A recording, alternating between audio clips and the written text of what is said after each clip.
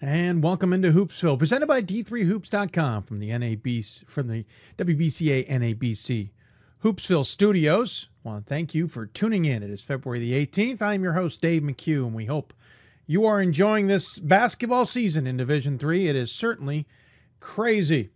If you got any questions for us, tweet us at D3Hoops or hashtag Hoopsville. Email us hoopsville at D3Hoops.com. Join us on Facebook, Facebook.com/Hoopsville.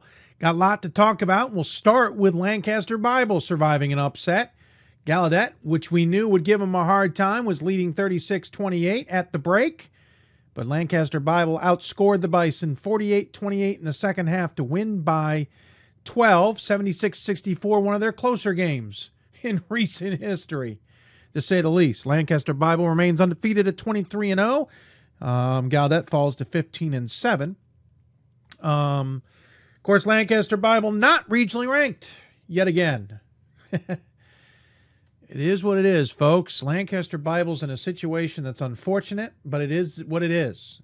They need to win out to guarantee they're in the NCAA tournament, and hopefully they don't need to deal with a possible at-large bid, which would probably not happen as it stands now. Certainly, things could change. The rankings could change. The committees could change their opinions of the fact that their SOS is a 414. But no guarantees. Their SOS will rise a little bit when they play the NEAC tournament, but it won't rise enough to make a significant step in the right direction. Got an email regarding Lancaster Bible. We certainly won't go into all the particulars. But if you have an email question for us, you can email us, hoopsville at d3hoops.com. This gentleman who emailed us, I'll be getting back in touch with them via that. It's just too complicated with what he's asked me to get into on the show. But nonetheless, that is one of those things that certainly we will be following throughout the rest of the next 10 days of the regular season before it comes to a close here on February 28th. And obviously, we'll have plenty to talk about on that night. I'm hoping, for everybody's sake, that Lancaster Bible enters the NCAA tournament undefeated. It means they won the AQ. It means it's taking care of business, and we don't have to worry about it. That's what I'm hoping, to say the least. Rankings did come out, as we pointed out. Besides the fact that a team like Lancaster Bible not ranked, not overly surprising. I do know the National Committee on the men's side did make some adjustments and some movements and move some things around. In a couple areas, don't know specifics, or at least can't tell you specifics. Some information is off the record, but we do know they made some moves. I was a little surprised New Jersey City was number one. It's nothing against New Jersey City, who certainly has good data when you look at it across the East. I just thought the two less losses by DeSales would potentially move them up the ranking a little higher, and I thought they would be number one. But it just wasn't to be, essentially. And I even know in that region that there may have been other movements around. But New Jersey City's wins over Stockton are why they're ahead of Stockton.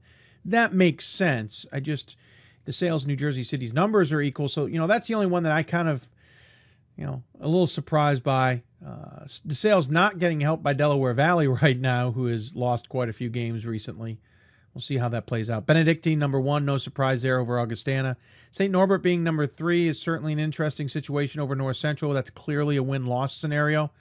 I've had a feeling that the SOS has been controlling the regional rankings a little bit more than I'd like them to be. Lancaster Bible being a prime example of that.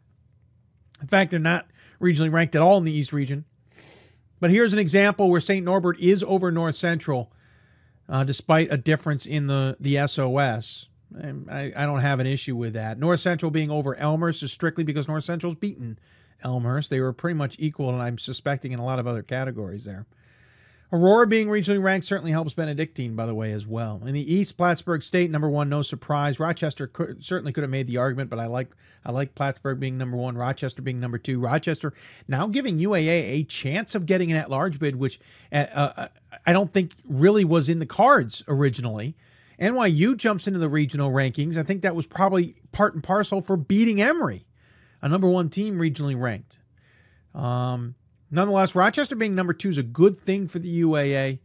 We'll get to the South in a minute, but in case they don't win the automatic bid by winning the conference, they've got a very good chance of possibly getting into the NCAA tournament as an at-large, which will give that UAA, I was thinking UAA was going to join the WIAC and possibly the ODAC as being one bid league, and maybe the UAA will not. Maybe they'll get that second bid. In the Great Lakes, Marietta put their foot down on the region and obviously moved up to number 1. John Carroll being number 2, no surprise. Ohio Wesleyan, Alma, Hope, Worcester, Hiram, no surprises here. St. Vincent moving into number 9, maybe a little bit of a surprise, but again, they've got some good wins.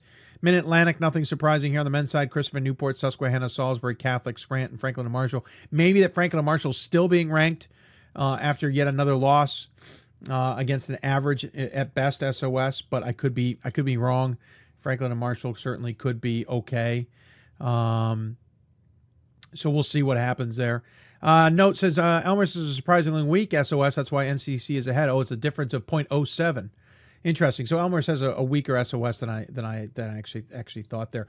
But that also goes along. The 0.07 will play itself out with the fact that Elmhurst and North Central are 2 games apart, essentially 2.5 games apart. So that 0.07 is essentially about that 2 games, which makes the win-loss of the SOS a wash. So North Central's win over Elmhurst now goes into play there, and the rest of their regional criteria. In the Northeast, Amherst being number 1, Trinity number 2. Again, no surprises there. Tufts 3, Babson 4. WPI 5. I think I'm a little surprised WPI is still 5. I thought maybe they would drop a little bit. Eastern Connecticut, then Wesleyan, Johnson and Wales being about 8 is no surprise. Really, to be honest with you, Eastern Connecticut's even in danger of not making the NCAA tournament. After 5 in the Northeast, I think you're in trouble. Granted, some of these are going to be automatic bids, but I think their data there is in trouble. I don't like the data. South Texas Lutheran, a surprise 1 in my opinion. Virginia Wesleyan 2, then Emory 3, Lynchburg 4, LaGrange 5. This is where Emory's now in a little bit of trouble, I think. I think they can maybe get in. Their SOS is ridiculous. Absolutely ridiculous. So I'm not overly shocked if they do get in. Based on that SOS, it's about 600. But after Emory, I think you're holding on for dear life. In the West, St. Thomas, Whitworth, Whitman, St. John, St. Olaf, Concordia, Augsburg. Whitman in great position here. They're going to take probably another loss, most likely in conference play unless they win the AQ. So I think Whitman's in pretty good shape. They don't have a great SOS. No surprise there, but they've got results versus regionally ranked opponents. Most likely will get another one unless they stumble in the tournament. So I like where Whitman's sitting here. Whitman could get their first ever bid to the tournament. That being said, they also could be a blocker for everybody behind them. On the women's side, really no surprises here off the top of my head. Going through a lot of losses. I mean, that's the big thing that you get used to is seeing is just a lot of losses that I'm not used to. And the Great Lakes is ridiculous. Thomas More, number 1 at 22-0. Hope, number 2 at 22-0. Nahat Northern, number 3 at 20-3. Denison, 4 at 20-3. There's Bluffton sitting at 6 at 19-2. Rose-Hulman's at 18-3, sitting 7th. Not a lot of losses in the Great Lakes. Talk about a tough region. Same in the Mid-Atlantic. Scranton's number 1 at 23-0. Albright's 22-2. Muhlenberg's 20-2. Christopher Newport's 21-2. Before you get to Mary Washington at 19-4. I think the interesting thing, talking to McDaniel's head coach the other day, they're sitting 8th now. They have to go out and win the conference, but because the Mid-Atlantic is so strong on the women's side, if they can somehow get ahead of Moravian and be in a battle a little bit with Marymount, there's a good chance McDaniel could get in that large bid. I don't like their chances, but it's a better than none chance.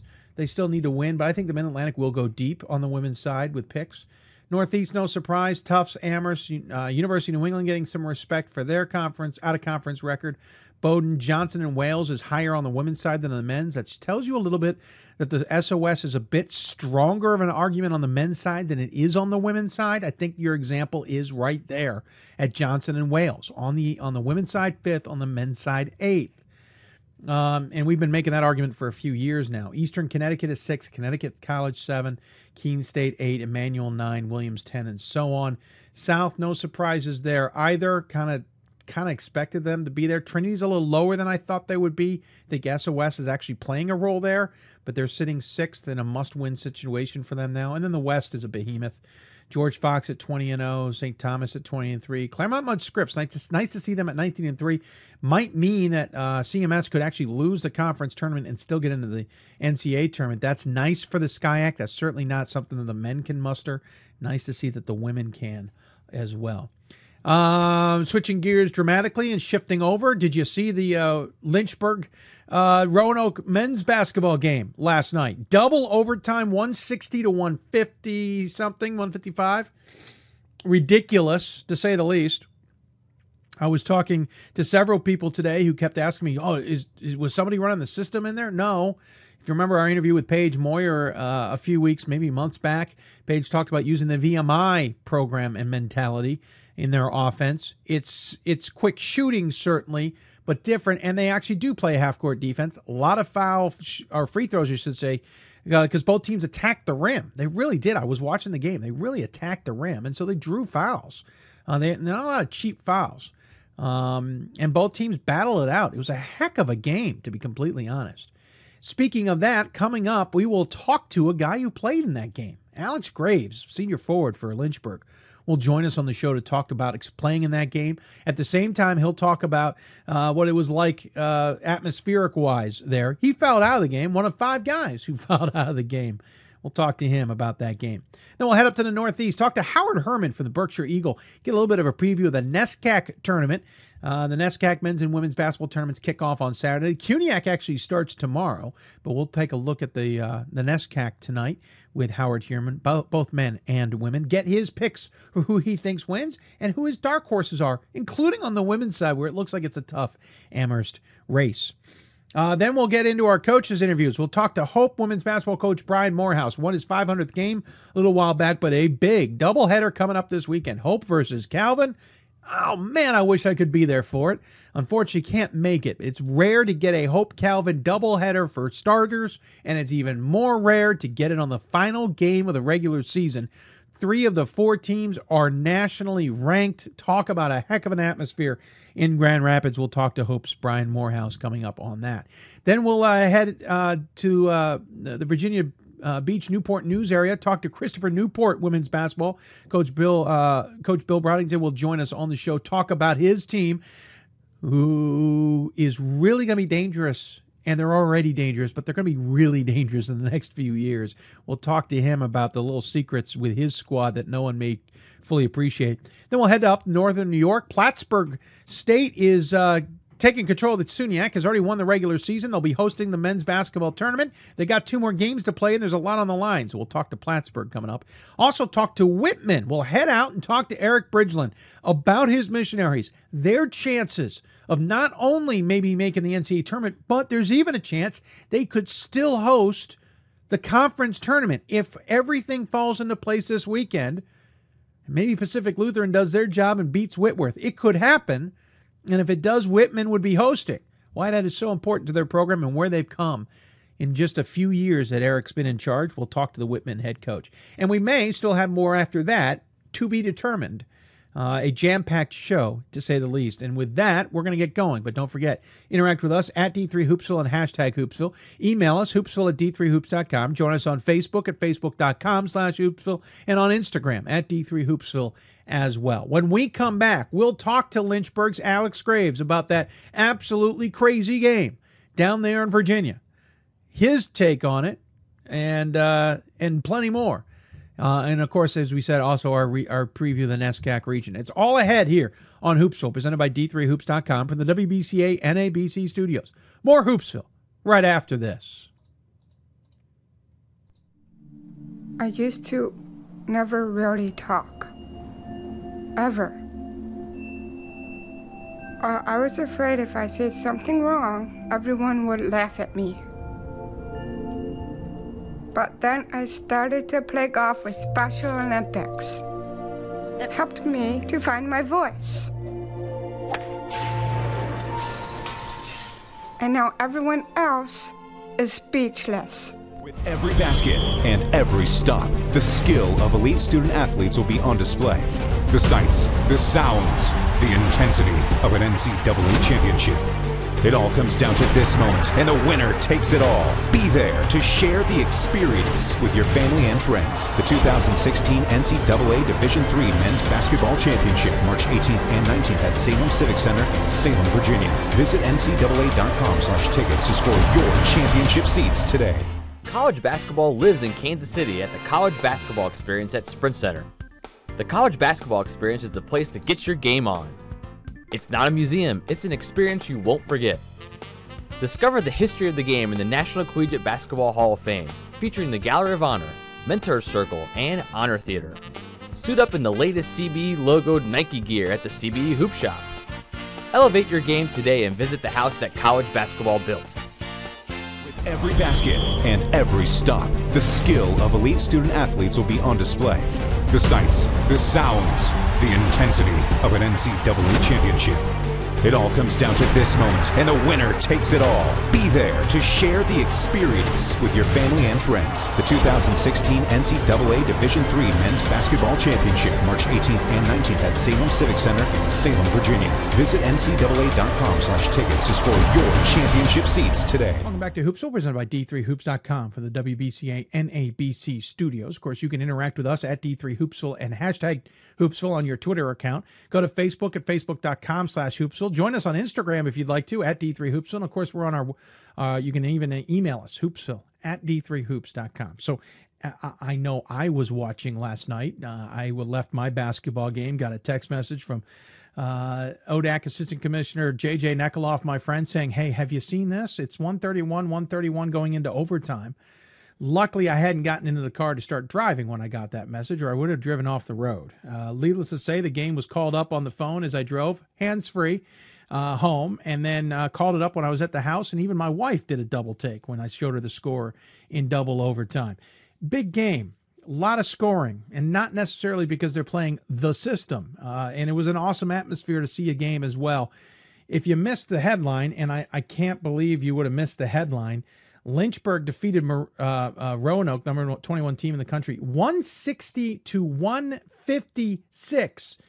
Kind of crosses the you got to be kidding me border. All kinds of records, all kinds of season highs were set in that one. So we figured we want to talk to somebody who may understand what it was like to play in that game. And Lynchburg offered up one of their seniors. Alex Graves joins us on the City of Salem hotline. Alex, thanks for joining me. Oh, thanks for having me. So first and foremost, at what point did you realize this was going to be that insane a game? Really when right from the opening tip. I mean, we knew they played fast. Yeah. They were pressing us, and we were kind of running with them as well. But at one point, with like 10 minutes to go in the first half, it was like 43-40, something like that.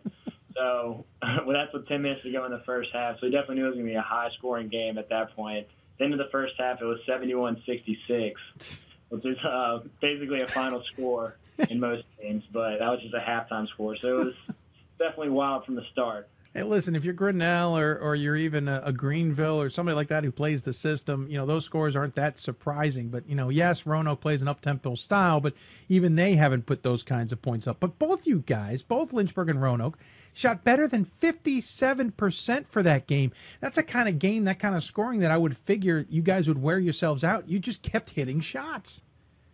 Yeah, I mean, everyone was just kind of in a groove and just the way the game was flowing. I mean, they're open shots, and both sides were just knocking shots down and getting to the basket, getting to the free throw line. I mean, everyone was just kind of in a rhythm, and just the flow of the game really went to the offensive side for sure. You finished with a paltry 22 points. Yeah. 7 of 10 shooting, 8 for 10 from the free throw line. Also hauled in 7 rebounds. Should point out that was fourth highest amongst both teams. Your teammate Austin Arnold had 41. Bobby Ford off the bench had 24. For Roanoke, C.J. Miles had 25, and John Caldwell had 22 in this game. Hey, we should give a shout out too, though, to Zach Burnett, 15 points a game. Or for the game, 11 points for Jay Allen, and A.J. Hamilton had 12. And I totally forgot. I had my screen in the wrong spot here. Cameron Smith for Roanoke, 32. Joey Miller for Roanoke, 31. Carter Wright also had 20. So tons of points, aplenty. What's it like to play in that game? Honestly, it's hard to describe, to be honest. It's just everyone's hitting shots constantly, and I mean, we're trying to get stops, but everyone's just so red hot that you just got at some point you just got to try to match basket for basket, and it's really whoever kind of missed first lost. It was just everyone was just red hot. I don't really. It's kind of hard. It's a hard game to describe it. I've never really been in a part of anything like it. That's for sure. Should point out too, by the way, nothing against you, but you were one of 5 guys who fouled out of the game. Jay Allen, AJ Hamilton, your teammates fouled out. Cameron Smith and CJ Miles fouled out for Roanoke. But there weren't a ton of fouls called, but you guys all marched to the free throw line quite a bit in this game too. Yeah, I mean, we shot 58 free throws and they shot 54, so that's a ton of free throws to be shot in a game. And both of us were driving, getting to the basket. Yeah. I mean, definitely fouls are going to be called when you're playing like that. But like I said, it's just a hard game to describe. Just the atmosphere and everything, just playing a game like that, it's really hard to talk about it. I don't know. It's an odd game for sure. Well, if I remember correctly, and correct me because you played in the game, you remember, you guys had a chance to win it in regulation, am I correct? And then Roanoke was able to hit a big shot to force overtime? Yeah, we had a chance to win in regulation, and we just missed the shot. And we had a chance to win at the end of the first overtime, too, and we just missed the shot there as well. So we definitely had our opportunities, but it worked out in the end for us. When you have those opportunities and you can't close the deal, or Roanoke, for example, is able to hit that shot to force the issue and continue the game, how do you keep that from getting into your head? How do you keep that from, oh, geez, they just hit another one. We got to go to overtime again? I mean, how do you keep the mental focus on the task at hand and not let it kind of beat you up that you can't get it done? Honestly, well, we went to double overtime with them last year, so it's not an odd occurrence to go extra time. So we just talked about, hey, guys, this is fun. I mean, this is what you play basketball for. I mean, double overtime game. I mean, just stay focused. We didn't lose, so I mean, we definitely got 5 more minutes to play. Just stay focused and just stay the course. And someone's going to have to step up and make a play, and that's what we did at the end. So. By the way, so my curiosity is what was the crowd like? You can kind of read into what a crowd's like from listening to or watching a video stream of the game, but you really can't appreciate it unless you're there. What was the home crowd like for you guys? I mean, they definitely were important. I mean, I don't know. It's hard not to get into a game when it's double overtime, 130 to 130. But I mean, they definitely were crazy. I mean, that big shot after big shot. I mean, they were going nuts. And I mean, Roanoke kept quiet them, and then we'd make a shot, and they'd get back into it. So I mean, it was just a crazy game to be a part of. I mean, the atmosphere was great, so they were definitely into it. We should point out it was senior day or senior night for you guys. Obviously, you and 5 of your teammates were honored. I know everybody has their moments of when or their memories of like, hey, I'd love senior day. I'd love to get a win, or I want to hit the big shot, or I want to play well in front of the crowd. I don't think anybody describes 160 points in a double overtime game necessarily. Yeah, we have senior night on Saturday. We play Virginia Wesleyan. I'm sorry. That's coming up. Yeah, we play Wesleyan for senior night so, Saturday. So you're going to have to top this is even worse. Yeah, so that's the game plan. Good luck. Virginia Wesleyan's going to be a little bit of a different team. But what's it like to play Roanoke? I mean, we had Paige Moyer on the show earlier this season. He talks about the VMI type style that they play. It's not necessarily a run and gun system. They just come down and take shots, and of course they hit a lot of them. And then they play some serious half court defense against you, despite what the score said. What's it like to play there against that system? Well, this is the first time we played them this year, so we didn't really get a chance to feel them out. I mean, I kind of compared it to the Chip Kelly football system, where it's just fast-paced, and it's hard to replicate that in practice because you're not really used to it.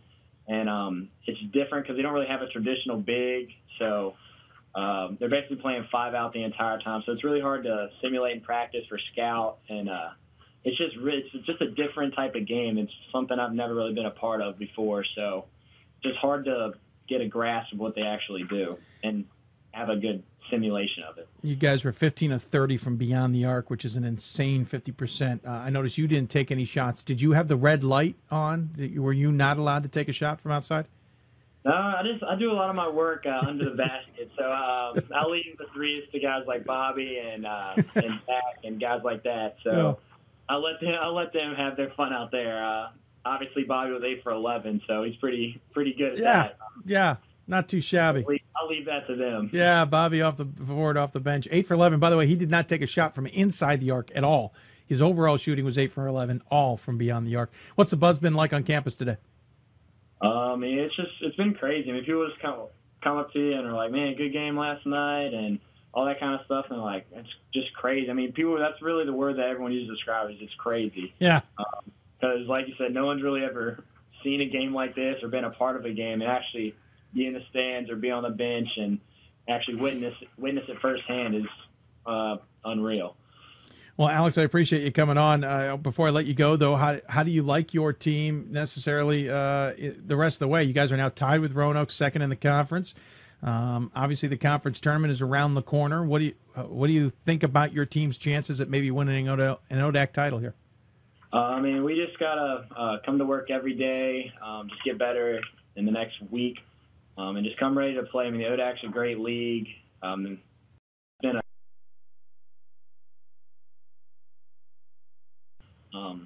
So you just got to come to play and be ready to go when they throw the ball up and tip it off next week. Alex, you got a chance in coaching, in my opinion, or Hillary Scott's grooved you quite well, because those are some of the best coachisms ever thrown into an answer all together at one time. Well done, Alex. Very well done. Well, good luck. Obviously, the big game on Saturday against Virginia Wesleyan. We're expecting at least 160 points from you, so don't worry, no pressure. Now we just want you to do it in one overtime, though. We're gonna take 5 minutes off the clock and force the issue for you. Okay. And we always have a tradition on the show. We give the guests the final word. Any final thoughts you want to share with anybody who might be watching? No, I appreciate you having me on the show. I've seen your show before, but thanks for having me. Well, thank you, Alex. Appreciate it. Good luck. At least rest up today. You guys deserve it. Get a little ice on the legs if you need to, and we'll look forward to seeing how the Hornets do the rest of the way. All right, thank you. Sounds good. Alex Graves joining us from Lynchburg. Again, the team putting up a record 160 points against Roanoke in a 160-56 loss. Think about it. They all scored about 30 points each in just the 2 5-minute overtime periods in ridiculous game that was well played. I mean, both teams shot more than 57%. I mean, it's insane. But congratulations. Thanks, Alex, for coming on. 7 or more NCAA and ODAC records and team records were broken. A whole mess of season high records were broken. It wasn't a runaway game. It was competitive the whole way. It's just fun to watch, to say the least. And congratulations to Lynchburg, who are now 18-6 overall, 11-4 in conference play, and as we said, tied with Roanoke for second, the all-important second, obviously, and then they'll move on to ODAC tournament play next week, but Virginia Wesleyan ahead on Saturday. Going to take another break. When we come back, we'll jump up to the Northeast, get a preview of the NESCAC Men's and Women's Conference Championships. Take a look at who we think may win those and who may be the dark horses. You listen to Hoopsville, presented by D3Hoops.com from the WBCA NABC studios. Thanks to the City of Salem, sponsor of our hotline. Of course, City of Salem sponsoring the Division III Men's Basketball Championship weekend once again. Get your tickets online today and join us for the championships in the Roanoke Valley. You listen to Hoops. We'll be back with more right after this. For the love of the game. But for those of us who are Division III student athletes, it's more than that. A lot more. Sure, the game is important. But as we work so hard to build both mind and body, it's more about team. That is why NCAA Division III teamed up with Special Olympics. And in giving the gift of sport to those for whom it seemed an impossible dream, we are working to make this a better world. Help us keep that dream alive. You can make a difference. College basketball lives in Kansas City at the College Basketball Experience at Sprint Center. The College Basketball Experience is the place to get your game on. It's not a museum, it's an experience you won't forget. Discover the history of the game in the National Collegiate Basketball Hall of Fame, featuring the Gallery of Honor, Mentor Circle, and Honor Theater. Suit up in the latest CBE logoed Nike gear at the CBE Hoop Shop. Elevate your game today and visit the house that college basketball built. We've got more schools than Division I, more fans than Division II, and more upsets than March Madness. There's 800 programs with over 11,000 games leading to 2 national championships. And we've been covering it all for over a decade. From Eastern to Occidental, from Puget Sound to Piedmont, from Southwestern to the University of New England, and from Hope to Calvin. Nobody covers Division III basketball like we do. We're at D3Hoops.com at www.D3Hoops.com.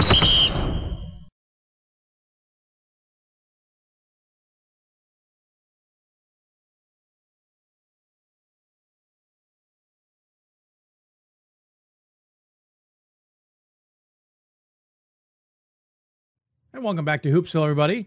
We jam-packed Thursday here, as it is normal this time of year. Of course, in a week, we'll be in the midst of conference tournaments, and in a week and a half, we'll be talking about who's in and who's possibly out of the NCAA tournament. And actually, we also know who will be out, but that doesn't make for good news. It's only the ones who are possibly out or possibly in that makes for more interesting chit-chat here on Hoopsville. You can always follow us on Twitter at D3Hoopsville or hashtag Hoopsville. Email us, hoopsville@d3hoops.com. Join us on Facebook at facebook.com/Hoopsville. We're on Instagram now as well at D3Hoopsville. Of course, don't forget about the Hoopsville fundraising page. We are at about 50% now, hoping in the next 10 days, the final 10 days of the push, to hit our goal and supersede it.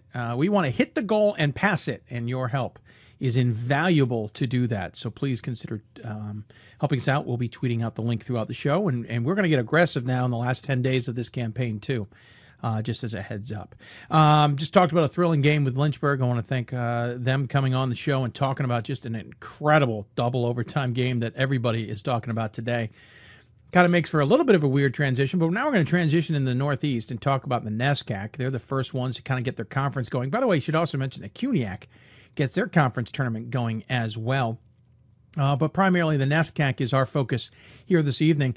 You got the men's and women's sides. Of course, remember on the men's side, Wesleyan won it as the 7 seed last year. And of course, on the women's side, it's been the Tufts and Amherst show for a number of years. So we thought we'd go to one of our experts up there in the Northeast, and that is Howard Herman, sports columnist at the Berkshire Eagle. Normally covers Williams primarily, but as a result, he certainly knows the NESCAC well. And of course, Williams down a little bit, Howard. So as a result, you got a little bit more focus on the rest of the NESCAC. It's been a very interesting year in the conference. I've heard people say to me, "Hey, NESCAC is down." I don't think NESCAC is down. No. What I think it is that the bottom, a lot of the teams that used to be on the bottom have crawled closer to the top. Yeah. I think there's much more parity in the league this year.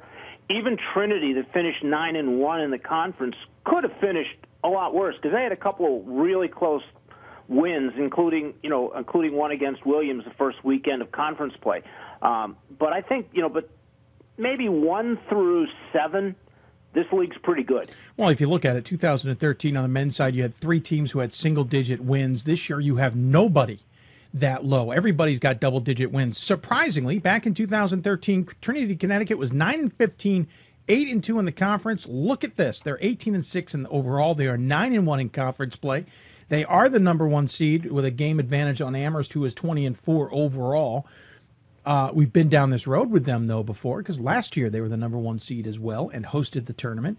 Did not win it, but certainly did very well in the NCAA tournament as a result.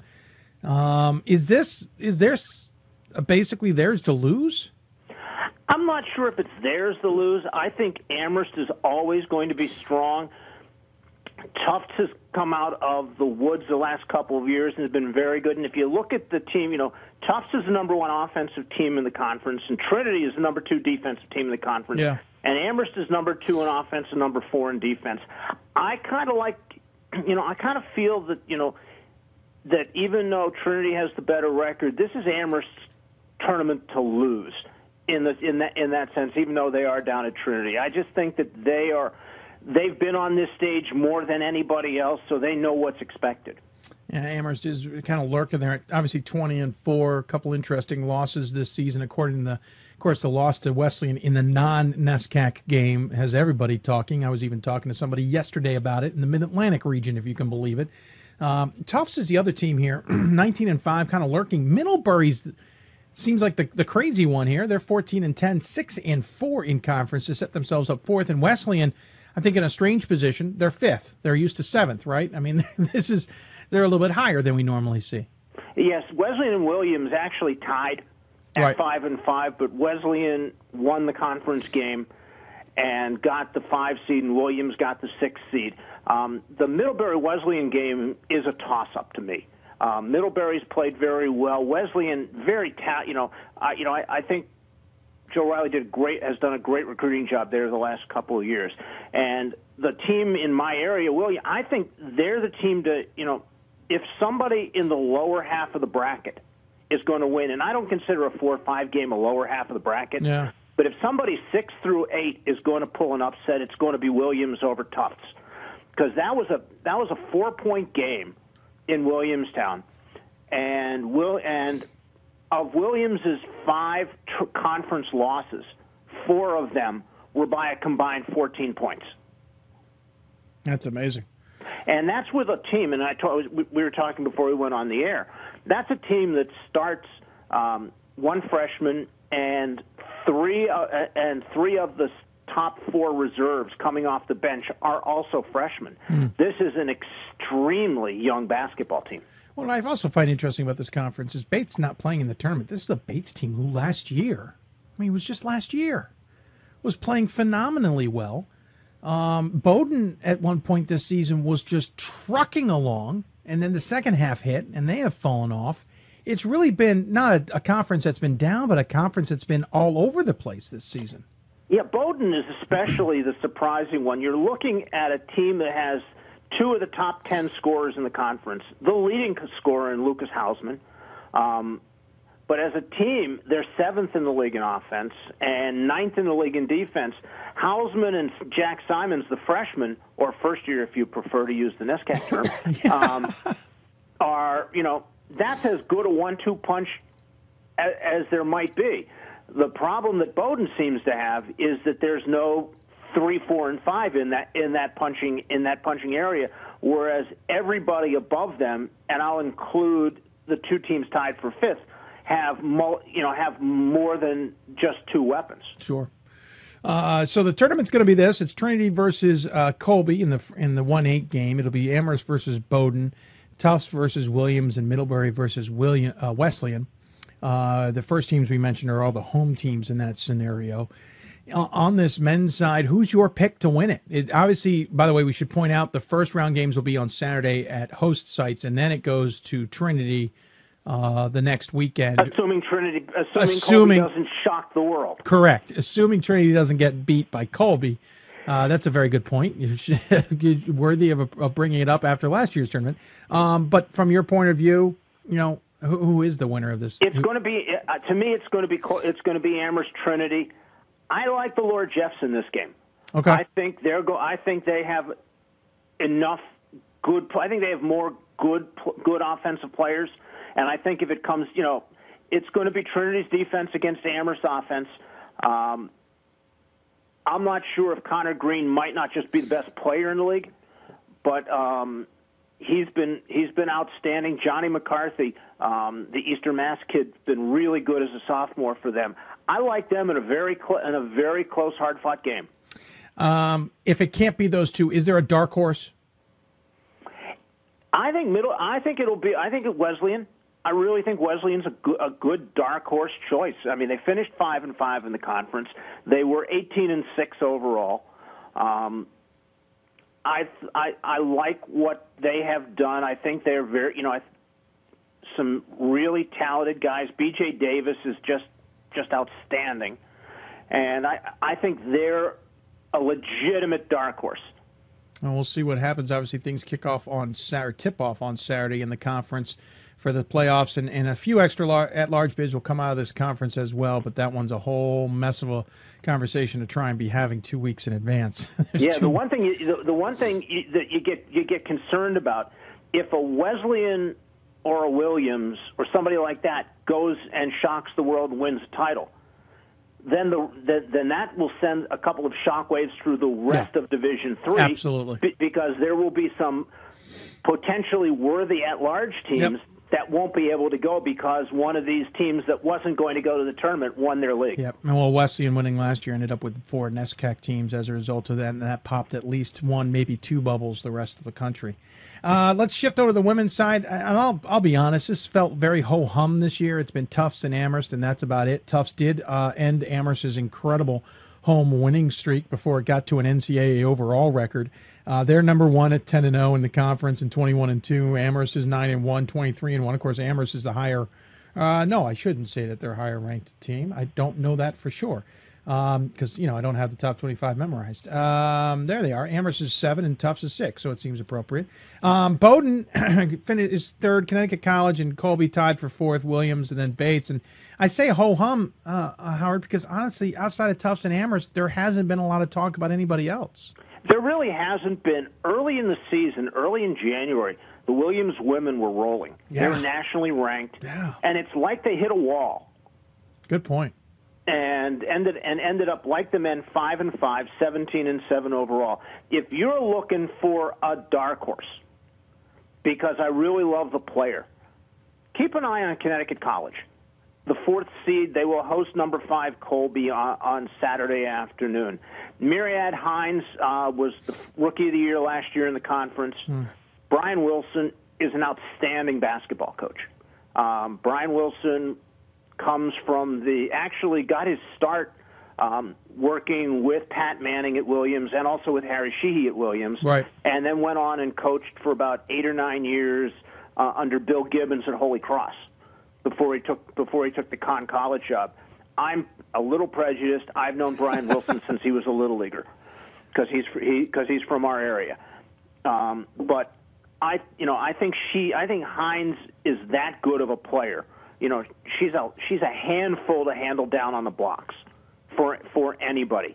Obviously, Tufts and Amherst are going to, if somebody brings a B- game, and you never know, Sure.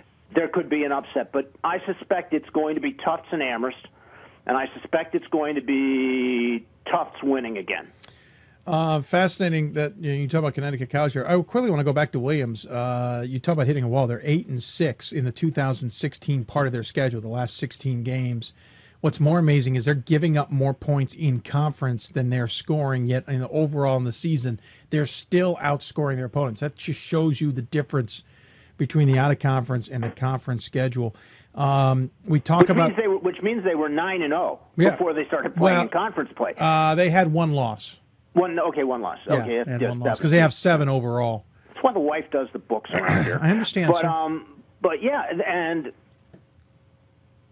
it was like they were cruising along, and Devin Caveney was scoring like crazy, and then all of a sudden she got cold. Yeah. And I'm not so sure, as good as Amani Fernandez is, the sophomore point guard from Christ the King High School and then went to prep school, that I think I'm not sure you want your point guard number 5 in the conference in scoring. No, you're right. Although she is also the leading assist person in NESCAC. It's a lot of. So and I suspect that that she might be a first teamer. Yeah, probably. But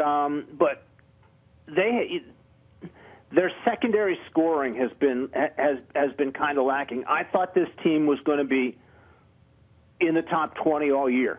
Sure. I thought they were as good as everybody underneath Tufts and Amherst. I just thinking about of course, the Northeast. Tufts and Amherst are the number 1 and 2 regionally ranked teams as we speak. So certainly, if they were both get to the championship game, they could probably secure home court advantage. Of course, both teams have priority on the women's side over the men, at least on the Amherst side of things. So Amherst men may have to hit the road the first weekend, but an extra loss for Amherst might not do them any good, and it may not do Tufts any good, but they still could be the top 2 seeds in the Northeast. We should point out, by the way, Tufts will be playing Middlebury, Amherst will be playing Bates, Bowdoin will be playing Williams, Connecticut College playing Colby. The first names again were all the home teams there. And I'm with you, Howard. A dark horse in Connecticut College is nice, but I just cannot imagine this isn't going to be Tufts or Amherst. I don't either. But since you asked me for a dark horse, that's why. That's the one. That's the one I think is a real dark horse because I really like the Hines girl. I think she's, a really good, strong inside player. And I think, especially in the NCAA tournament, you need somebody like that, on your blocks. Sure. Because you can't do, it was like a couple years ago when Williams and Amherst both went to the Final Four. Williams was an unusual team because they didn't, because they don't play that way normally with a big strong post presence. But I think the really good teams that win national championships, especially in the women's game, you got to have a post presence. Absolutely agree. Absolutely agree. The good ones always do. Hey, Howard, I appreciate you taking the time to join me here on the show, sir, and previewing the NESCAC tournament coming up. It'll be a fun one, especially on the men's side. The women one, it'll just be interesting to see if someone can knock off either of those two top seeds. As always, you give the final word to the guest. Any final thoughts you want to share with those tuning in? I'm looking forward to seeing what happens, and I'm looking forward to seeing what happens next year to a certain extent, because when you start reading names that are popping up as the guys who are coming along next year, people in the know tell me that in 2 years that Williams coach Kevin Appice had 2 really good recruiting classes. Interesting. And again, much like his predecessor and one of his many mentors, it's a national class.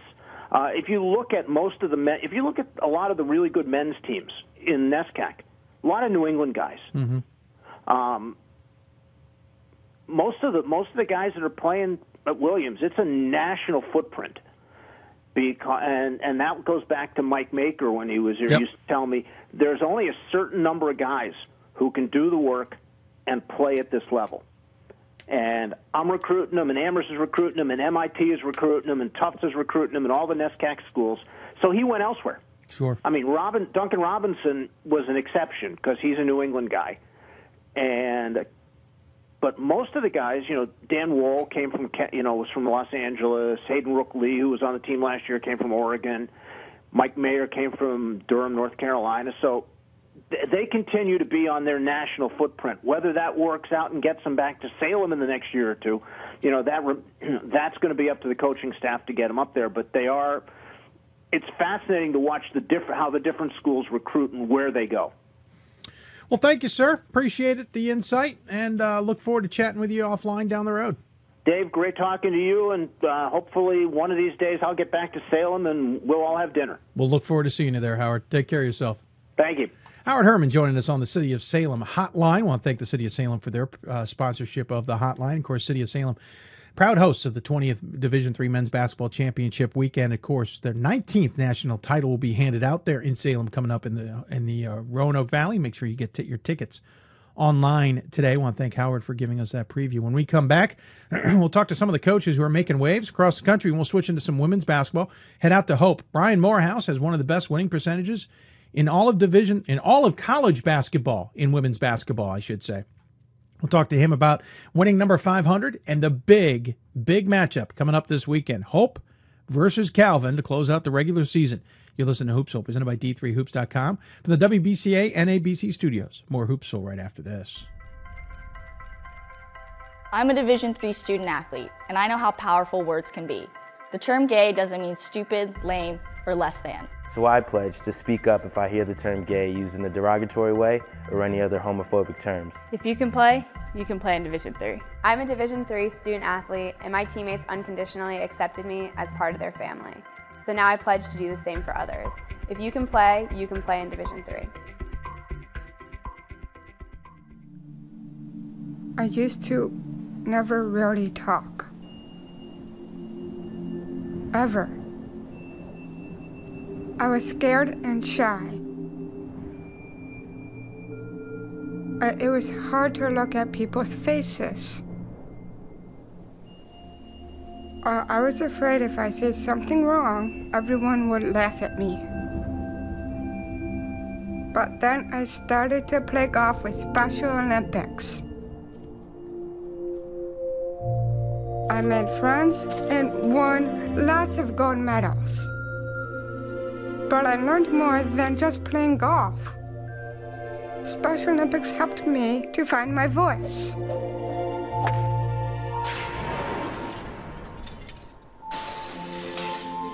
and now everyone else is speechless. For the love of the game. But for those of us who are Division III student athletes, it's more than that, a lot more. Sure, the game is important, but as we work so hard to build both mind and body, it's more about team. That is why NCAA Division III teamed up with Special Olympics, and in giving the gift of sport to those for whom it seemed an impossible dream, we are working to make this a better world. Help us keep that dream alive. You can make a difference. For the love of the game. But for those of us who are Division III student athletes, it's more than that, a lot more. Sure, the game is important, but as we work so hard to build both mind and body, it's more about team. That is why NCAA Division III teamed up with Special Olympics, and in giving the gift of sport to those for whom it seemed an impossible dream, we are working to make this a better world. Help us keep that dream alive. You can make a difference. For the love of the game. And welcome back to Hoopsville, everybody. Hope you're enjoying the show. We're coming from you from the WBCA and ABC studios, of course, presented by D3Hoops.com. If you got questions for us, tweet us at D3Hoopsville or hashtag Hoopsville. Email us, hoopsville at D3Hoops.com. Join us on Facebook. Facebook.com/Hoopsville. Already had a good talk there about that Lynchburg-Guilford. Guilford's in my mind for some reason. Lynchburg-Roanoke game. And, of course, talking NESCAC tournament, which will be fascinating to watch, especially on the men's side, but the women's side certainly between Tufts and Amherst as they jockey for position in the Northeast. We should mention, by the way, one more set of regional rankings will be coming out on Wednesday in the middle of conference tournaments. That's the last one that we will see. There is a fourth set that will be done that will be used for selections. We just don't get the chance to see them unless we're able to glean some information on Selection Sunday. Of course, that show will be 6 o'clock a week and a half from now, but the next two shows, 7 o'clock. Got a contribution to the Hoopsville campaign, the fundraising campaign in the middle of the show. We appreciate it. And as we speak, we will hit the Twitters, as it were, and send out the link for that campaign. Please consider helping us out. What you can do will help us cover Division III the way it deserves to be covered. We are now over the 50% threshold, but we've got we're about 10 days left in the campaign, and we want to go past our goal. Not hit our goal. We want to go past our goal. So really, in reality, we're not even halfway there. So help us out. All right, so we just got done talking about two of the women's teams that certainly are getting attention in the top of the polls, Tufts and Amherst. But the other team that's been chugging along this season has been tough to ignore just how good they've been, has been Hope. Yet again, Coach Brian Morehouse's squad undefeated at 24-0, 15-0 in the MIAA. Normally, that would get you some number one first place votes. We'll talk about why that may not be the case. But joining us now on the Hoopsville Hotline is head coach Brian Morehouse, who won number 500 recently. Coach, congratulations and welcome to the show. Thanks a lot, Dave. Pleasure to join you. I appreciate you taking the time. Well, first and foremost, 500 wins in your 20 years. That is nothing to sneeze at. That is an average of 20 wins a season. We still got some basketball to play this year. That is a very significant number. Congratulations to that. What does that mean to you? Well, apparently not a lot, because my SID had to tell me the week I was going to break it that I could possibly break it that week, and he said, you got a chance to do this week? And I said, I named off the team we were playing on Wednesday, and I said, beat this team? He goes, no, it has to do with your one-loss record. And I go, maybe keep a 0 on the end of it? And he goes, no, you can win your 500th this week. And I go, what are you talking about, man? Wow. I don't know. I just don't get too caught up in that. it was the best thing about the whole 500 thing was the stars aligned somehow, and we were honoring our 06 national championship team that weekend. Yeah, pretty impressive. It was, yeah, we had planned this over a year in advance. So, this took into NCAA tournament games last year and everything, and so we're playing, and they're there, and that was really meaningful. It happened to also be our alumni day, and it was really cool, all the people that were in town that had a whole lot more responsibility in making those 500 wins than the guy that got honored. So it was really cool to renew all those relationships. First off, you're way too humble. Second of all, clearly what happened was in the St. Thomas game last year in the Sweet 16, you said, listen, if I win this, that weekend doesn't work out. So what I'm going to have to do is we're going to have to roll over here. Yeah, that's exactly what I was thinking. Oh my gosh! Wait, but back to the humble here. Come on, 500 wins. You are the 4th best winning percentage in all of college basketball for active coaches, all divisions. The interesting thing is the top 5 has 4 Division III coaches in there. Meeks, GP Gromacki, yourself, and Nancy Fay. Unfortunately, you're all chasing Gino up there at Connecticut. But that's significant in so many ways. But to be with that kind of class of coaches, that says a lot. Well, I mean, and that's probably the thing that I enjoy the most is the people that are ahead of me, with people like Nancy, who I just think of as the best of all time, and and GP, and just people that I have had a chance to get to know throughout the years and have the utmost respect on how they do things. And winning is great, but I think the process that you go through to win is far more important than the actual wins and losses. And if you just talk to kids that are in their program, that have graduated from their program, and hopefully that have graduated from my program, you understand that it goes deeper than the wins and the losses. It's about the process. It's about the off-the-court stuff. It's about, developing young women into people that are going to go out into society and make a huge difference. And I've been fortunate enough to have a lot of those kids surrounding me. You certainly have had a number of great talents there. Last 10 years that I was able to go back on, you've won 24 more games in 9 of those seasons. That one season you were off, you won 22. I mean, let's be real. It's a pretty incredible mark that you've had. Of course, you guys are undefeated this season. And as we said at the beginning, you probably would be getting a lot more love and first place votes and all that stuff if there wasn't a behemoth at the top named Thomas More. Obviously they're in your region, which makes it even more crazy. And the fact that the tournament basically goes through your region. It's going to go through Capital in the semifinals, and it's going to go through Indianapolis for the championship. It's most likely going to go through Thomas More on one side of a bracket, probably going to go through you guys on another side of the bracket. This is shaping up to be an exciting NCAA tournament kind of in your backyard. Yeah, I mean, I've had a chance to watch Thomas More a couple times. I mean, they played at Calvin. So we had a chance to see him play there, and then we've seen him on videotape another time, and they're really good. I saw them live at the Final Four last year, and I think they're probably better this year. But I think it's good for women's basketball. Sure. It's good that we have good teams in Division III. It's good that we have good players. I mean, people should go out and see a Division III game if they haven't, and if they're listening to the show, they probably don't have to tell them that. But I mean, it's great basketball. I mean, you can look around the nation this weekend, and you tell me how many people are going to have 4,000 people at their game that are not Division I. Yeah, and I mean, it just is. We're very fortunate, Hope, to be playing meaningful games and to be in a great region, and we know that there's a lot of other good teams out there as well. I mean, there's some out west, and George Fox looks like they're having another great year. I mean, he's doing a great job, and of course the WIAC is strong from top to bottom, and then UAA is super strong this year, as well as a number of other conferences. So it's a great year for Division III basketball. How good is your team? You've got 2 seniors on this squad, and you're 24-0. Not talking about the fact that you're going to be good for a while, but because Thomas More is getting the headlines and there's other things going on, maybe we don't have an appreciation of just how good is this team. Well, I mean, we graduated 6 seniors last year, so yeah.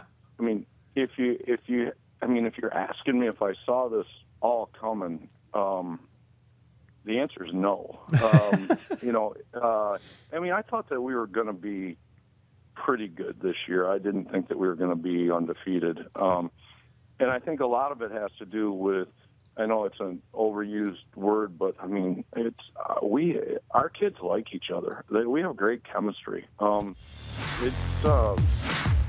They work incredibly hard at practice. I know if you go through the top 10, 20 teams, I mean, every coach is going to say that because you're not good if you don't work hard at practice. You're not just doing it on talent. But I mean, we do like each other. We play well together. We share the ball. We don't rely on, one or two kids to score the ball. We spread it around. I mean, last night, a kid that wasn't even on our team last year had 10 points, and she's a junior. So, I mean, we've got balanced scoring. We tend to move the ball pretty well, and I think defensively we're good and have a chance to, continue to get better. But I don't know. I mean, the NCAA tournament's crazy, though. You know that. I mean, I've been through this thing where I've won it in a year, and, the next year I had a really good team, and we lost in the first round to a good Denison team. So, I mean, it depends on who you draw. It depends on how you're playing. It depends on your health. It depends on luck. I mean, the NCAA tournament is wacko, especially in Division III, where they don't really seed you. And, you and I have talked about that before, but, it comes down to geography in so many cases. And, and that's okay, because that is the sport that we play, and that is the division that we play in. And I respect that. I mean, I don't whine about that at all, but it does certainly play a role in, who your national champion is on certain years. And it certainly plays a role in who actually gets to the Final Four for a chance to play in it. We know the playing field, as it were, before we're getting on it. We know it's got some rocks and some pitfalls. Your team's led by a senior and Maura McAfee.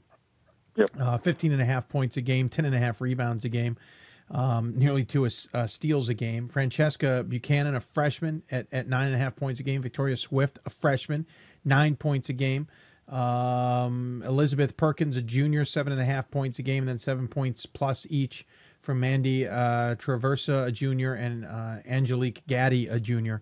So certainly you'll miss McAfee when she's gone, but you've got a whole mess of talent behind them.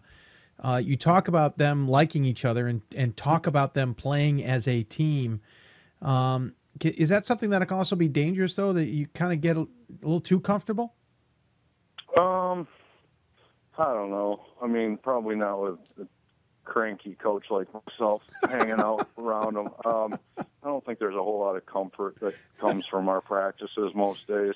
But I don't have to be that guy very often in practice, because they do come in with a really good work ethic. And, I mean, they like me and I like them, and I think that's one thing that makes it go.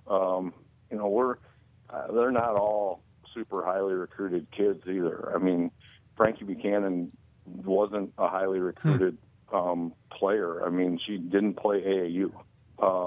And, we found her at our team camp, and people got really interested in her by the, 2/3 of the way through her senior year. But, she flew under the radar. And McAfee flew under the radar. Interesting story about that is that my friend's a Division II coach up in her hometown, and he said, "This kid's really good." And I was like, "Yeah, she is pretty good." And he goes, "No, I see her every day. Like, man, she's really good. Like, she's going to be an All-American for you." And I was like, "I don't know, kind of a funky looking shot. I mean, great kid. I mean, but geez, oh Pete, I mean, All-American, that's a pretty big statement. We don't talk about kids like that coming in." And sure enough, I don't know what All-American teams she's been on, but I think she's been on as a sophomore, junior, and senior on some teams, and I think she'll make one this year. Really hardworking kid, super humble. The second player ever at Hope College to get 1,000 points and 1,000 rebounds, and I brag about her because she won't brag about herself. And, and she just is like she's just embarrassed by the attention that she gets. And Floyd Brady, all-timer in our men's program, which is saying a lot, because to be an all-timer, to be the best of all time in our men's program is saying a lot. And he had 1,400 points and, a lot of rebounds, 1,000 rebounds. And she's only the second player ever at Hope College, male or female, to get 1,000. So anyway, impressive kid. And, she's already been accepted to like 3 or 4 PT schools, and she's going to go to Belmont. And, just sort of the epitome of the Division III athlete, I think, as far as great grades, great attitude, team first kid, and then super talented, flew under the radar for a lot of the D2s and D1s. Yeah, she's quoted in a story about her 1,000 rebounds, talking about something. It was something that she could realize she could bring to the team everybody else could score. She could maybe do this, and look where it's left her. As you said, it's pretty amazing, to say the least. You got a great team, Coach. It's fun to see. You got a huge game this weekend. It was funny. It was a year or two ago. I kept lamenting on the MIA. The one thing I didn't like was you didn't play traditional doubleheaders, in the sense that I can't sit at a calendar and go, okay, can I make a trip to Holland or Grand Rapids to see these two teams play? These two games, men and women doubleheader. This would be awesome. And lo and behold, this year pops up the final game of the regular season. It's Hope versus Calvin. I can't even go due to other commitments, which is killing me. But just it seems like that would be a no-brainer, and this is a perfect way to end the regular season. 3 of the teams are nationally ranked. As you said, the place is going to be jam-packed. How great is the atmosphere? I mean, I've asked this question to you probably 100 times, but how great is this atmosphere on this rivalry? It's hard to describe unless you play in it. You watched the Duke North Carolina game last night, and you're like, man, we're playing in the Duke North Carolina game of Division III basketball. Yeah, and I mean that's the only way that I can. I sometimes I just sit there and I'm like, this is awesome, and I think it's the greatest thing about it is when, as coaches, Coach Ross and I have been through it, and so it's always going to be special for us. But like to see kids, our student athletes go through it. I mean, they only get 4 shots at it, and when you're a freshman and it's brand new, you just look at those kids and you're like, yeah, you're loving this right now. I mean, you are the biggest show going, and it's fun. I mean, the fan bases are passionate about it. Yes. I think that the players have a deep level of respect for each other, but when you get on the floor, I mean, they just want to go at each other, which is, I think, a healthy thing. And it brings out the best in players. And so, we beat them on the first time through. We played really well, and they missed shots, I think, that they normally make. I don't think that they probably played their best game in that game. So we know that they're going to be a lot better, at home, in this game. They've got so many snipers that sit around on the perimeter, and they rebound so hard. And, Anna Timmer's so good, sort of their captain, heart and soul kid. And so it's going to be a great atmosphere, and the place is going to be jumping. I mean, they combine the ticket for the men and the women. So you got to pay $10 to get in the door, but if you got a ticket to get in the door, you're going to be in a sold-out field house, and that's going to be pretty cool. And for the first time ever, the women's team is going to be on national TV. It's going to be broadcast nationally with WGVU, and that's a big, big deal for the women's program. Absolutely. Even better reason I wish I was getting to that game. And my only qualm is, again, it's too bad that you can't look at that in the MIA and go, that should always be a doubleheader. They should always be playing together to make that atmosphere better. But that's just me from the outside. I'm spoiled. And you'll notice I'm not saying anything right now. No, I noticed. If I do, I probably get in trouble. Yeah, I noticed. That's well positioned. Your comments there. Yeah. Well, but on top of that, you're still undefeated. Calvin would love to knock you off at their place. Obviously, it doesn't mean much in the grand scheme of things. You've wrapped up the conference regular season title. It's going to have to go through Holland, Michigan, nonetheless. But how important is it to still maybe close this season out before the tournament with a win on Saturday? Well, I think you want to build momentum heading into the tournament, and the best way to do that is continue to win. And everybody says, well, does a unbeaten streak, does that raise the level of pressure or anything like that? I mean, believe me, if you're at our practices right now and we're at our games, I mean, it doesn't. I think our players, they just, it's everybody talks about taking one game at a time. We almost take it to the other. I mean, to a whole nother extreme. I mean, our players don't even know who's coming up on the schedule. I mean, they just know who they're playing next. I think they take that from the coaches, and we just have sort of this mentality of, put your head down, get in the bunker, go to work, and they'll tell you who you're going to play next. And, so Calvin's next. And we know they're really good, and we know that they're gunning for us. And it's going to be a great atmosphere, and their student section will be very creative, and that's okay. That's a great part of. I'm sure that they will have great comments for Coach Morehouse as well as his players on the floor, and that's part of what makes it entertaining. I love how you put that creative, the Drew crew and everybody else. Yeah, it's definitely the atmosphere that makes it fun. Obviously, the tournament ahead in the NCAA tournament. It sounds like from your point of view, you're playing a bit with house money here. You guys are just enjoying this ride. You know what? I mean, it's too short to do anything else. And, a couple of years ago, I just finally made the decision. It takes me a long time because I'm not smart. But, I just made the decision that, I got the greatest job in the world. I got to quit obsessing about, what might happen negatively and, really start to focus on all the great things that are presently happening. And, you try to plan and you try to have your team ready, but if you're so busy worrying about, what's going to happen in the future, you lose the joy of the journey. And so I've been better at it, the last couple of years, and I think that it's made my teams better just because I'm able to have fun with them. And, the locker room is a place to, laugh and, have joy after games, and it's okay to celebrate victories, and it's okay to have high expectations because you're not going to achieve anything great unless you have high expectations of your team on a daily basis. And, I've got a group that echoes that sentiment this year, and they come into practice and they want to get better. And it comes straight from our seniors and our captain, with McAfee and Anderson and Angelique Gaddy really setting the tone for each and every day. Well, I congratulate you on one heck of a mark so far this season. Congratulate you once again on 500 wins. It's 503 now officially as you continue along that path.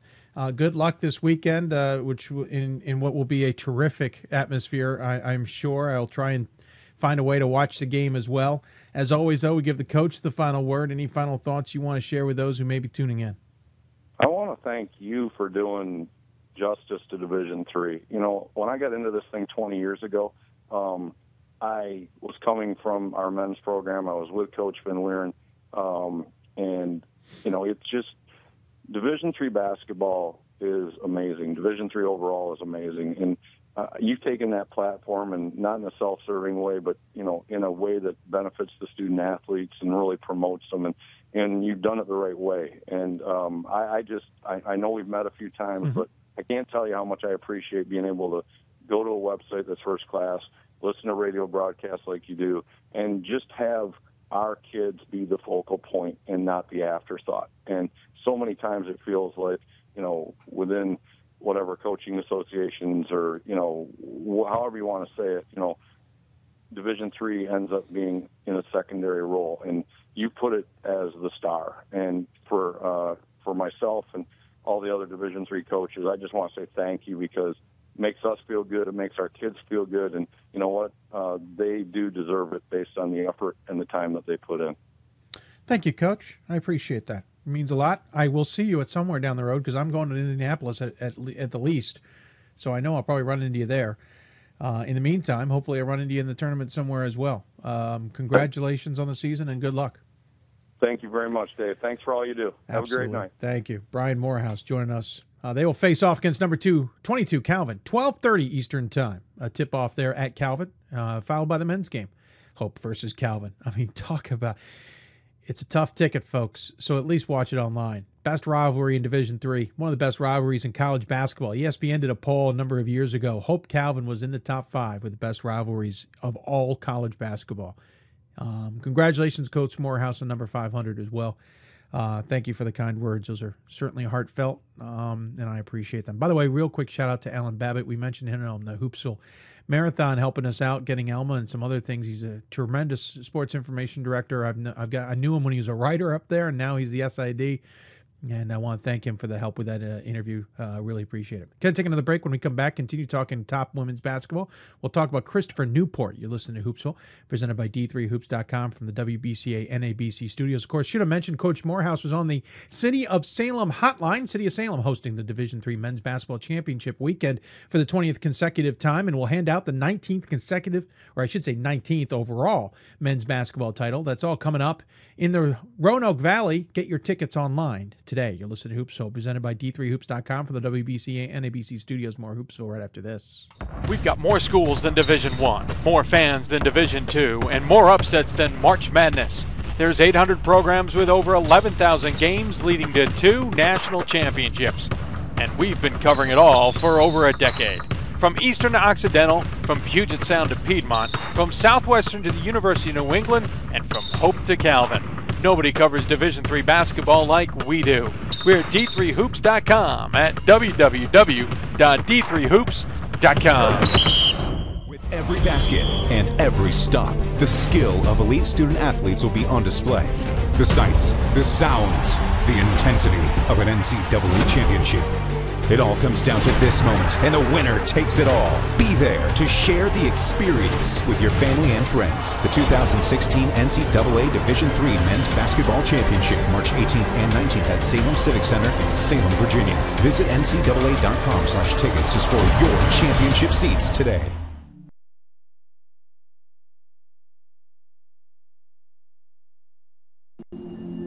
Ever. I was scared and shy. It was hard to look at people's faces. I was afraid if I said something wrong, everyone would laugh at me. But then I started to play golf with Special Olympics. I made friends and won lots of gold medals. But I learned more than just playing golf. Special Olympics helped me to find my voice.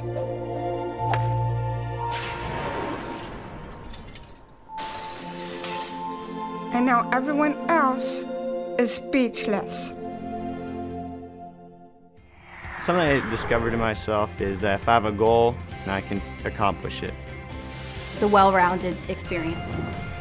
At a Division III school, you primarily a student athlete, so the school is really shaped around you developing yourself as a complete individual. It helps a lot that you have a family with your team that can guide you.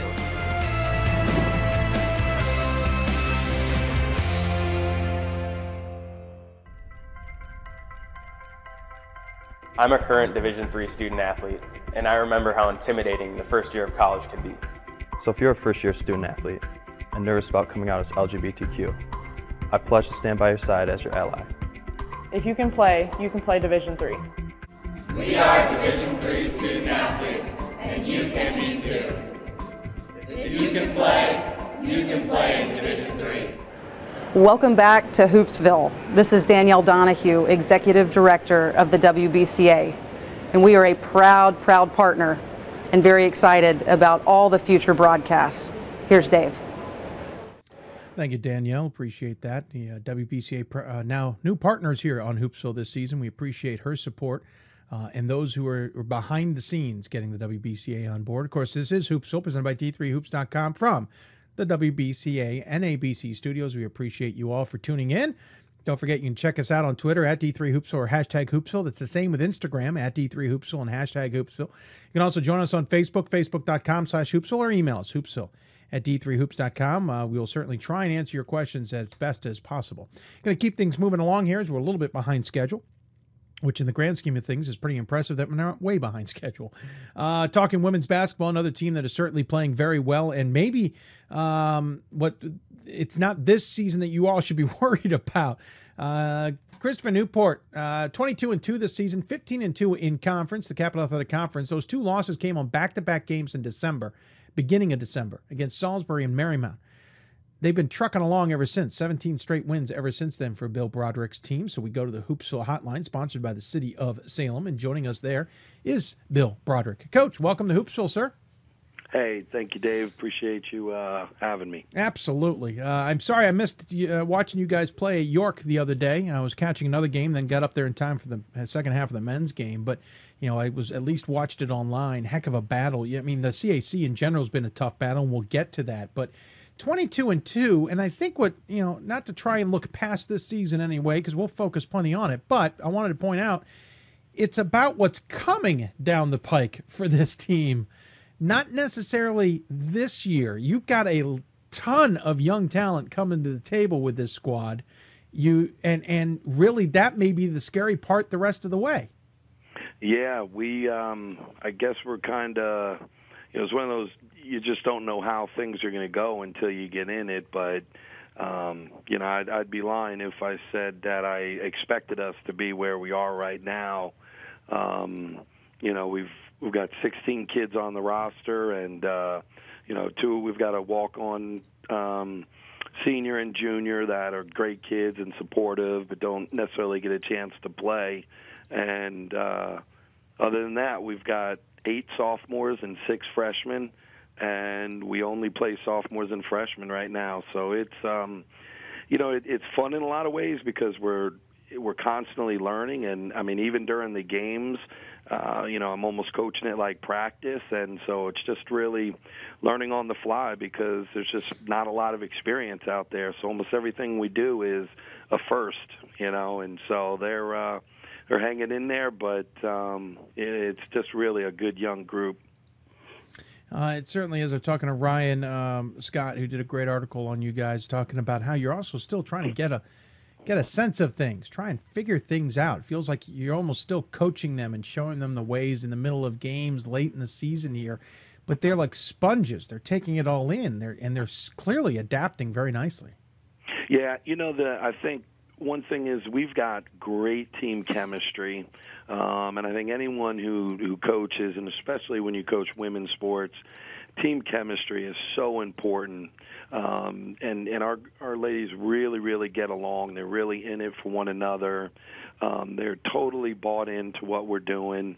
And, so every day we're getting after it. And, practice is super competitive. It's tough. And I think, once we get to the games, they feel like they can relax and just play. There is one senior on this squad. There are 2 juniors on the squad, and the rest, sophomores and freshmen, are the ones coming to the table. You kind of talked about it with Ryan Scott. Don't want to go into details here, but you kind of had a little bit of a gap there in your ability to recruit for this team. Doesn't seem like it's hurt you too much necessarily in X's and O's, but it certainly put you guys behind the 8 ball. You're catching up pretty quick. Yeah, it was just really a unique situation here, I guess. The coach was let go pretty close to the start of the season.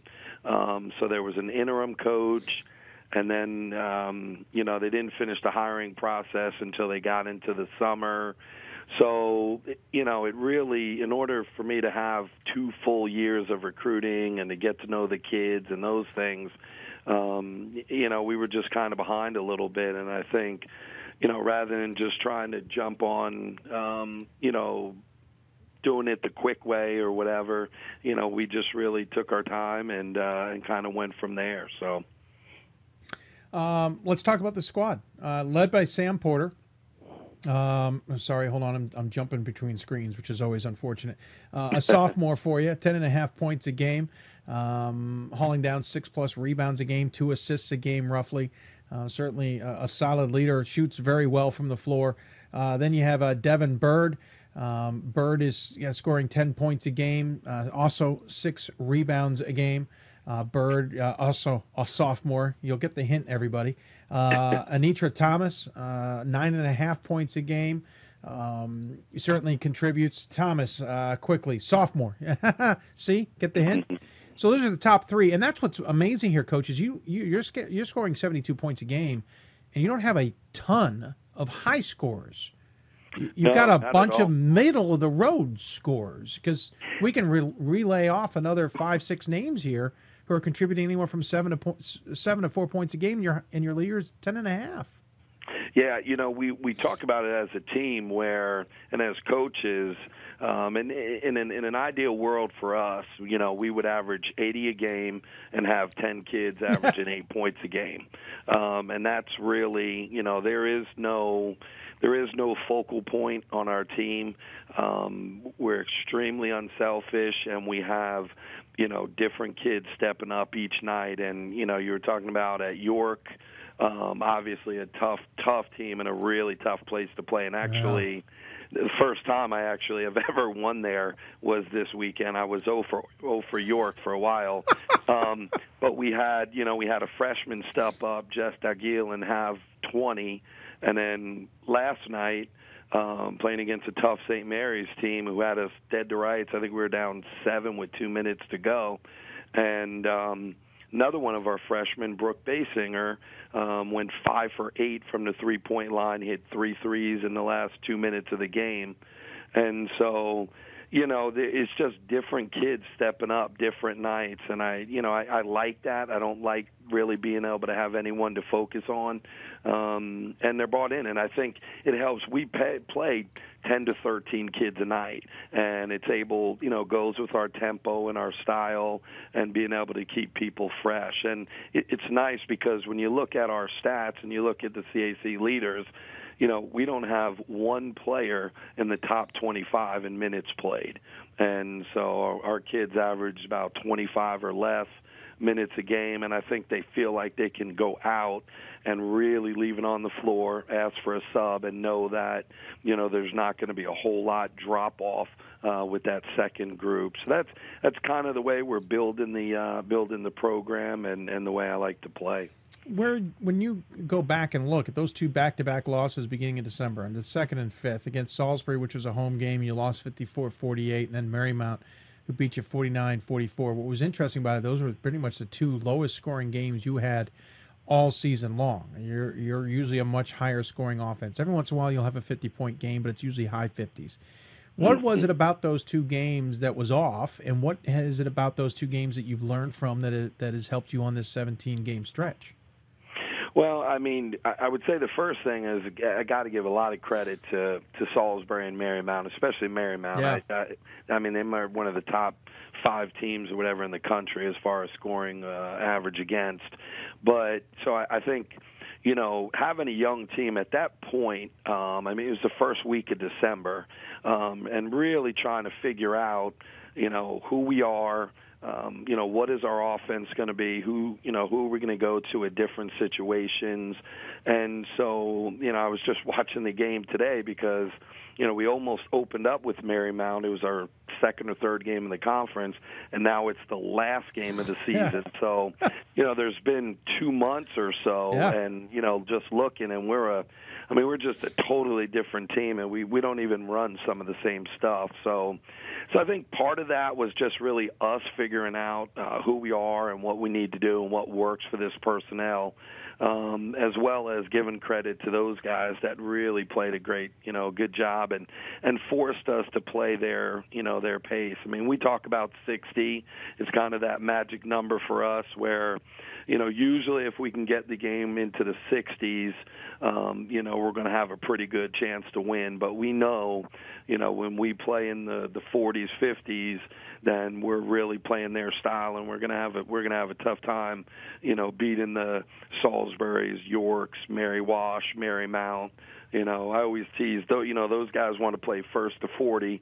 We're trying to play first to 80, and if we play their pace, then we're usually not going to be very successful. The Marymount game on Saturday is got a lot at stake. You guys are tied with them atop the conference at 15-2. Whoever wins, I think, basically takes the regular season title. Well, yeah, obviously does take the regular season title. I don't know why I'm thinking there's a tie here.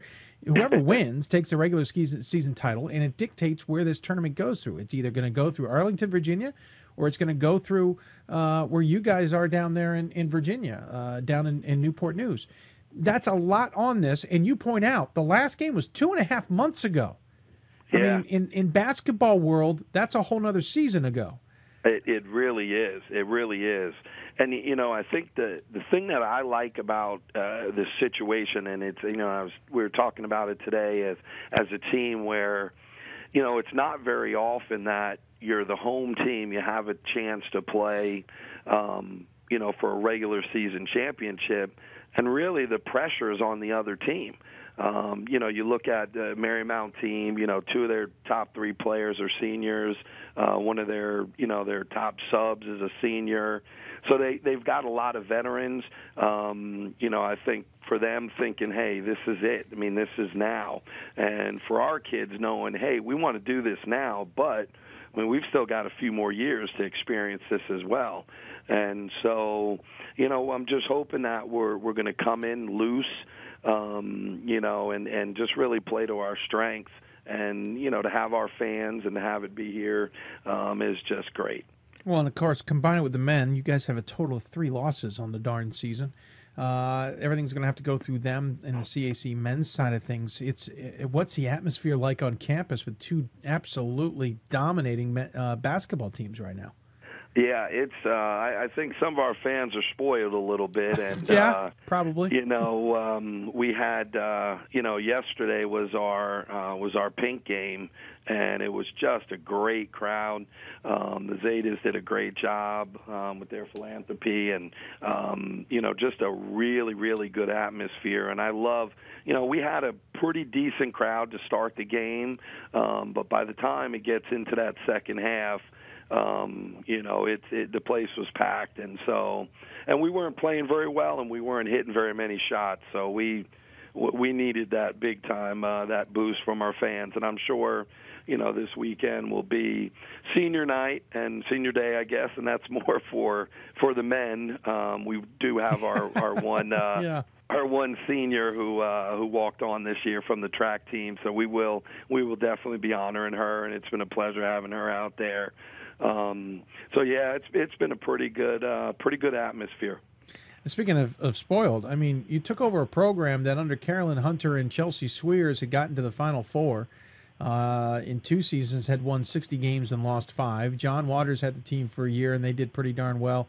Then you come in, you go Elite 8 and Sweet 16, and then last year, unfortunately, didn't make the tournament. And now you look like you're positioned to get back there.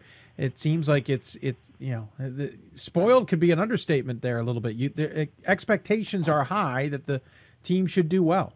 Yeah, you know that was it's kind of a double-edged sword a little bit. You know, when you take over a program that's, you know, 1 year removed from the Final Four, the expectations are high. But I think, you know, for me taking this job, you know, I took this job and really believing that we have a chance to win a national championship.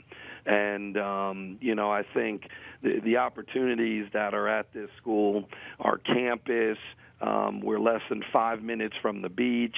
I mean, it's just academically, we're quickly becoming one of the best schools on the East Coast.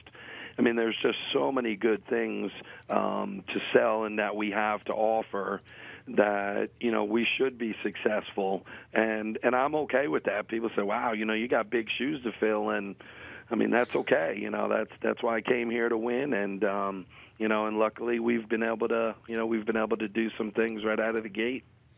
Well, Coach, I appreciate you taking the time to join me to talk about the team. Obviously, good things are happening in Newport News, and I look forward to seeing how it plays out. Obviously, a huge game against Marymount coming up on Saturday, and then the CAC tournament, which I know hope is coming through the Friedman Center, but you got to get past Saturday first. As always, though, Coach, we give the final word to the coach. Any final thoughts you want to share with those who may be tuning in? Yeah. I guess I just really want to thank you. You know, it's been for me. I mean, most of my experience was at the Division I level, and so I wasn't super familiar with really the D3 game and all the different things. And you know, now being in just my 4th year, you know, the website that you do and the exposure for both men's and women's Division III basketball is just outstanding. And you know, it's just really, really top notch. I know I really put it out there, and I know a lot of our fans and parents and players follow you guys. And it's just refreshing. It's really, really refreshing. You guys do a great job, and obviously you in particular. So just really appreciate it, and just want to thank you for the exposure and the job that you do for D3 basketball. Well, thank you, Coach. I appreciate that. Thank you very much for coming on the show. I always say it's a lot easier to do this show when coaches are willing to come on and talk. So thanks so much for doing that. Good luck the rest of the way. Obviously, we'll keep an eye on the captains, and at least enjoy the beach. It's 5 minutes away, okay? Absolutely. Hey, thanks, Dave. Have a good evening. You too. Take care. All right. Coach Broderick joining us here on the City of Salem hotline. Of course, City of Salem hosting the Division III Men's Championship weekend once again. Go to the Roanoke Valley and get your tickets today. I want to thank Coach Broderick for coming on. Captains are good. What's scary is they're going to be good for a number of years, folks. They're losing a senior who was a walk-on this year. Think about that. This is going to be tough. And by the way, the CAC this year is ridiculously good, especially the top. Christopher Newport, Marymount, Mary Washington, and York. All of them could be in the tournament this year. All of them could be in the NCAA tournament this year. It's good basketball. I remember this is what the CAC women's basketball used to be like. Went through a few years of a lull, but this is good stuff. Enjoying it nonetheless. Got to take another break. When we come back, we'll switch gears, talk men's basketball. We'll head up to northern New York to talk to Plattsburgh, and then we'll head out to the Northwest to talk to Whitman. And listen to Hoopsville, presented by D3Hoops.com from the WBCA and ABC studios. If you've got questions for us, tweet us at D3Hoopsville or hashtag Hoopsville. Email us, hoopsville at D3Hoops.com, or join us on Facebook at Facebook.com/Hoopsville. We'll be back with more Hoopsville right after this. I did receive a non-athletic scholarship upon entering school. I got the presidential scholarship, which was huge for me. I think there's more opportunities for academic scholarships in Division III. I did receive academic scholarships. Just being involved on campus, being a leader, all those things combined kind of get me recognized. It's a great experience for me.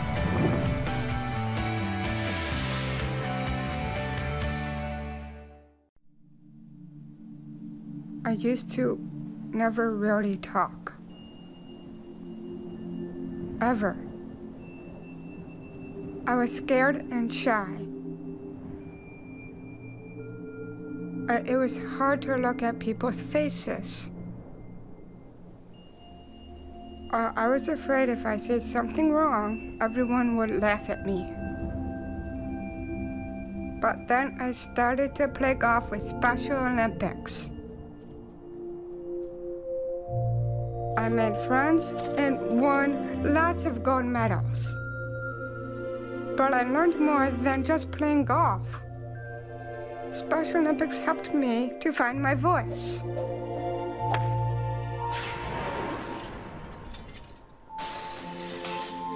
And now everyone else is speechless.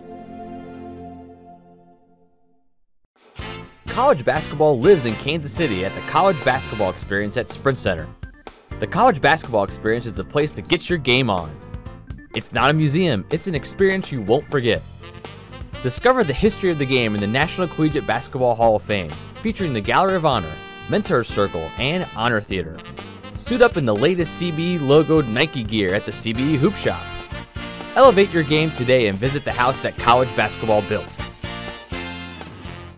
Welcome back to Hoopsville, everybody. Hope you are enjoying this Thursday show. Of course, don't forget, we'll be on the air again at 7 o'clock this Sunday, and we'll be on the air again the next Thursday at 7 o'clock. Then it's Selection Sunday, believe it or not, and that's the show. We'll be on the air about 6 o'clock, and we will be going for most of the night and talking to a lot of people who are either in or maybe on the bubble for the NCAA tournament, and then we'll be doing our predictions as well as who we think is going to be making the tournament, all ahead of Bracket Monday, which is on Leap Day this year, February 29th. If you got questions for us, tweet us at D3Hoopsville or hashtag Hoopsville. Email us, hoopsville at D3Hoops.com. Join us on Facebook, Facebook.com/Hoopsville. Of course, we're on Instagram now as well, at D3Hoopsville, etc., etc., etc.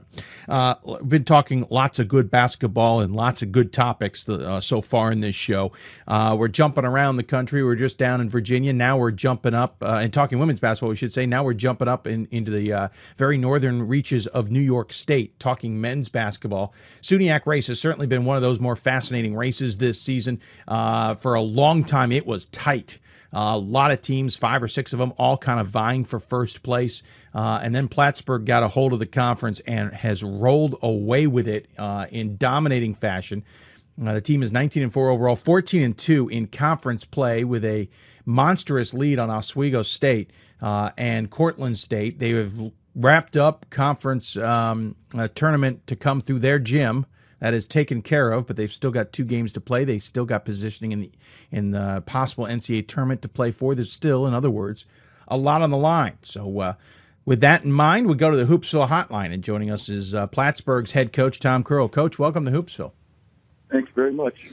Like I said, you guys had just at one point decided to pick up the reins of this conference and kind of blew the doors out ever since basically the turn of the year. You were down in Miami right before Christmas and got a win over Stevenson and Mass Dartmouth. Then you came back up to the Northeast and from there have been rolling. Yes, Brockport tripped you up back in late January, and Oswego State just, reintroduced you guys to a tub thumping midway through February. But other than that, you guys have been playing really good basketball.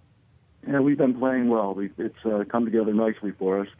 We've got 3 seniors who have shown great leadership, and we've got some younger players that far exceed our expectations this early in their careers. I was going to say, I don't know what your expectations for the season were. I know a lot of people in the SUNYAC thought it would be a really good race this season. You guys had won the conference last year, certainly had a good year. Did you expect to be able to kind of repeat last year this year? Well, I think last year we were the favorite. Yeah. Going in, we had 5 senior starters. Yeah. And that had success earlier in their career. But this year I thought we would be competitive within the league for playoff spots and so forth. But certainly nobody would have predicted that we would secure home playoffs with 2 games to play. Yeah. So I think that we've got the players to be competitive every year. But I think it's something that it just kind of, like you said, it rolled together for us nicely, and we just got on a little streak. So I think that I'm not shocked that we're in the position we're in, but it's certainly a nice little surprise that we wrapped up this early. Yeah, I mean, you wrapped it up even with 2 games to play, technically this was wrapped up before then. Obviously, you had to officially clinch it, but it was going to be a hard press to imagine anybody catching you guys the way you were playing and everybody else were playing.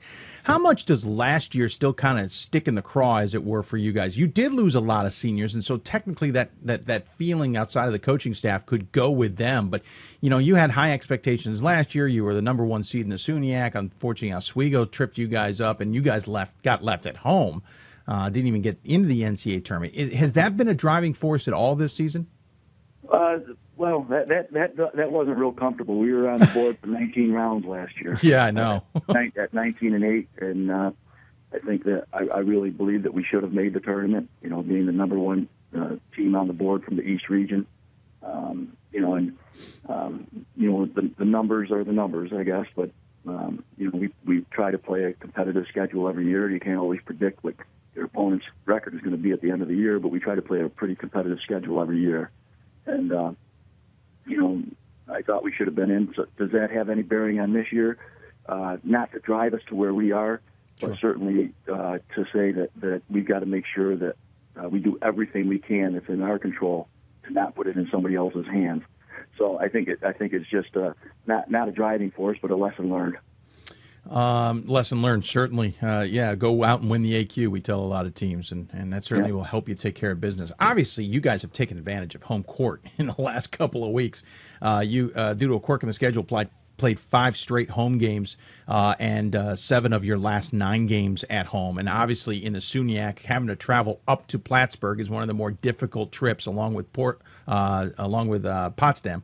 Obviously, this week you will hit the road and travel to Brockport and travel to Geneseo. But in the meantime, everybody's got to come back to your place for the SUNYAC tournament. How important is Memorial Hall to you guys in the grand scheme of things? Well, we play a double round robin, right? So that's 18 conference games. So when you're playing, the game doesn't matter. We're playing everybody twice. Mm-hmm. So at the end of your conference double round robin, the strength of schedule is 500. We only have 7 games to play to increase our strength of schedule. Some other teams have 11 or 12 or 13. I think that makes a difference to to who gets in and who doesn't. So the fact that we had these home games in a row, we had to go out on the road early and win 2 games on the road at Buffalo and Fredonia, Portland and Oswego. Those are Oneonta and New Paltz. Yeah. So we won all those road games early and put ourselves in the position to take advantage of these 7 out of 9 games. So the fact that we did that. The schedule isn't any easier because you have the 5 games in a row at home. We had to go out and put ourselves in a great position in the first run through the break, and we were 8-1 after playing each team once. So we won a lot of road games to get to that 8-1, and then at that point we looked and said, okay, if we take care of our home court advantage here, we can be in really good shape. Yeah, 6 of your first 8 games, period, were on the road this season, and 10 of your 17 in the 2016 portion of the schedule have been at home. So far, we got 2 more games, obviously, on the road, which will just sway that number a little bit. But, Coach, curiosity, in the 4 games that you guys have lost, it's been basically games you don't seem to be in, if it makes any sense. Skidmore beat you 94-69, Middlebury 71-49. Brockport, it was at least a bit closer, 11-point deficit, 74-63, and as we mentioned, Oswego with a 90-74 win just back on last Saturday. What's been it about those 4 games that's been so different about the rest of the schedule? Well, I'll go at them one at a time. Skidmore, we didn't realize how good we were, to be honest with you. We were still figuring out lineups. We played a lot of different combinations, still trying to figure things out, and they shot the ball well. Yeah.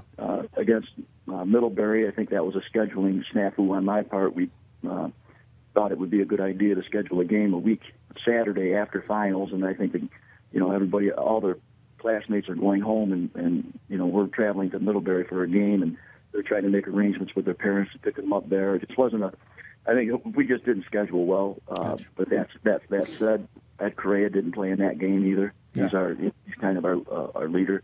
But Middlebury played very well that night. They played extremely well, and we didn't. Brockport, they're just they give us trouble sometimes. They just they really get after it defensively. They just beat us. And then the other day when we were playing Oswego, at one point I said, "Are we playing Oswego or the Golden State Warriors?" Brian Sortino's 8 for 12 from the 3, hitting step back threes, and I'm going, "Who the hell is that? Steph Curry? What's going on here?" I mean, so sometimes in that instance you just have to tip your hat. You know what I mean? And he just lit us up, and in the second half, I think he had 6 of his 8 threes, and he had 7 assists. So sometimes one guy can just take the game over, and he did. So that game was just a tip your hat game, and we move forward from there. You talked about the squad here. This is a team that's about 10 to 12 deep on most nights. You're willing to go deep on this bench. What's really surprising and probably scary for everybody is that while it is, you have some senior leadership, when you count just the seniors and juniors, it only counts for 4 guys on this squad. You do have a young team. You're led by Kyle Richardson, 19.3 points a game, 10.5 rebounds a game. He obviously is your all guy there at 52% from the floor, 31% from beyond the arc, hands out an assist and a half a game on top of that. But you got 4 other guys in double figures on top of that. Of course, Richardson is a senior, but Edward Correa, as you talked about, 14 points a game, 4 rebounds, 2.5 assists, 14 points from Jonathan Patron. Xavier Thomas, 10.5 points. Eli Bryant, 10 points. We should mention Patron and Thomas, 7 and 6.5 rebounds each. So, yeah, you're going to miss Richardson in the future, but you've still got a lot of talent sitting behind this guy. Well, we do. Patron doesn't score for us. Doesn't start for us. He comes off the bench, but he comes off pretty early. Yeah. And, he gives us a different dimension when he comes in. He's a really powerful man, as a freshman. I mean, just powerful and does some things at his size that people are in awe of at times, to be honest with you, just the way he controls his body at he's 6'3", 250 pounds, what I mean? So jeez. There's a lot of humanity there. He's a tank. Yeah, and can move, so And then Elijah Bryant came in as a 3-year player from junior college in Borough Manhattan Community College, and he can create his own shot almost. When I think he's probably 5 for 5 in his last at the end of the first half, just scoring at the end of the clock. You know what I mean? And just so he against Buffalo State, he hit a long 3 with 3 seconds remaining to give us a win. So we got some. Those two in particular are instantly made us better. And then the other piece that's really helped was Zach Coleman is a sophomore this year. He played minutes last year, but his level of improvement over 1 year has really been astounding. He's a big guard, point guard. He's a 6'3" point guard that does a lot of little things for us. Very good defender. That said, we do have some young talent in. We've got some kids on the bench that I believe would get a lot of minutes for some other programs, and that are freshmen. And I think that they've really bought into we're going to go to a winning program and wait our turn. And so the future is bright for the program. I believe that. But we certainly will miss Correa, Richardson, and Xavier Thomas next year. Yeah. Not for 1 minute anybody think that we won't. Their leadership has been outstanding. They've been positive. They've been the hardest workers. When you lose your 3 hardest workers, there's no guarantee you're going to be good the next year unless somebody else picks up that mantle. That's true. Very good point. We should mention, those 3 guys being the seniors certainly have stepped up in major ways and had terrific seasons, as we pointed out. So you got these 2 games against Brockport and Geneseo. You've wrapped up the conference tournament. You know what happens with at-large bids. I assume you got to take these 2 games just as seriously as if the conference was not wrapped up. No doubt about it. There's, Ed Correa has been in 3 consecutive conference championships. Championship games. And he didn't go to an NCAA tournament. He went to a Sweet 16 as a sophomore. Yeah. So he's been really telling them how important these games are too. So we've got players that have been in these situations. Xavier Thomas, the same situation. Kyle Richardson's only a second-year player, and so he hasn't been to an NCAA tournament as a senior. But so they know how important these games are, and they're not going to rest on their laurels, I don't think, for 1 second. And these are going to be tough games on the road. I mean, Brockport and Geneseo are very, very good. Yeah. And so I think that we can put ourselves in, I believe, a very good position with any committee that's looking at who belongs in the national tournament if we do well this weekend. And obviously they're playing for something. Those 2 teams, Brockport and Geneseo, are tied for 4th at 10-6 in the conference. They're both playing for stuff here. There's a lot on the line for them, so they're going to give their all to you guys. So you know you're going to get 2 good games. Right, and one of the big things with our 10-team league, we have a 16 tournament. Mm-hmm. So 1 and 2 get byes. Mm-hmm. 1 host, 2 gets a bye. And so I think that number 2 seed is going to be pretty heavily sought after by Brockport and Geneseo. They're both competing for that still. Cortland and Oswego will be rooting for Plattsburgh, no doubt about it, this weekend. But Geneseo and Brockport both still have that number 2 seed in their sights, so they're going to be really competing hard for that. And you're going to want that bye if you can get it. In particular, you don't want that Tuesday game and then have to travel to Plattsburgh. Yeah. Well, I don't think they want to travel to Plattsburgh to begin with, but you've taken care of that. Well, I don't know about that. Everybody loves Plattsburgh. Plattsburgh's a great place to visit in February. I'm sure. Yeah, that's exactly what they're all saying, especially the long trip up to Plattsburgh, which either means having to go through the northern part of the state or shoot through the central part and then head north. Yeah, I mean, if the Olympics were up there, I think it'd be a different conversation. Well, Coach, I certainly wish you luck. I do want to ask you before I let you go, though. It's been an emotional year in the SUNYAC. Obviously, what's happened at New Paltz with the accident that injured their players, and then the unfortunate story and deaths at Geneseo. And while you guys are technically on the outside of those stories, it is the conference, and I know things got changed around for a lot of teams and schedules had to be adjusted, et cetera, et cetera. It has a ripple effect and ramifications down the road. Has it been emotional for you guys? Has it been tough at times, even for you guys sitting there on the outside looking in? Oh, very much so. And I'd like to mention too that Buff State has a player from last year's team that's going through some very difficult times. Yes, thank you. It's been hospitalized, and and so that and is still going through some very, very difficult times in the hospital. So it's been emotional. I think one thing that the coaching staff in the SUNYAC all really we all get along very well. There's friendships there. That it's very healthy competition. But all the coaches are we're friends, and when your friends are suffering, you're suffering, so it's been tough. It's certainly been a lot tougher on those that are directly involved. But in particular, the events with Geneseo, that really the tragedy there was just so emotional for everybody that looked at it probably around the entire state and around the entire country, to be honest with you. And so being close to that really, it took some time to get over that. Yeah, I'm sure. No doubt. And obviously, you'll be traveling to Geneseo this weekend for the regular season wrap-up. Coach, appreciate you taking the time to join us. I know you got a big trip here against Brockport and Geneseo, so taking time to join us tonight, I do appreciate it. If you, but as always, I should say, we always give the coach the final word. Any final thoughts you want to share with those who may be tuning in? Well, I think that if you really look at what the SUNYAC represents, it's a highly competitive league, and I think it's something that this year in particular, we had 7 teams. We knew there were 7 teams that are going to be competing for 6 playoff spots. Yeah. And it's going to come down probably to the last spot between Oneonta and Buffalo.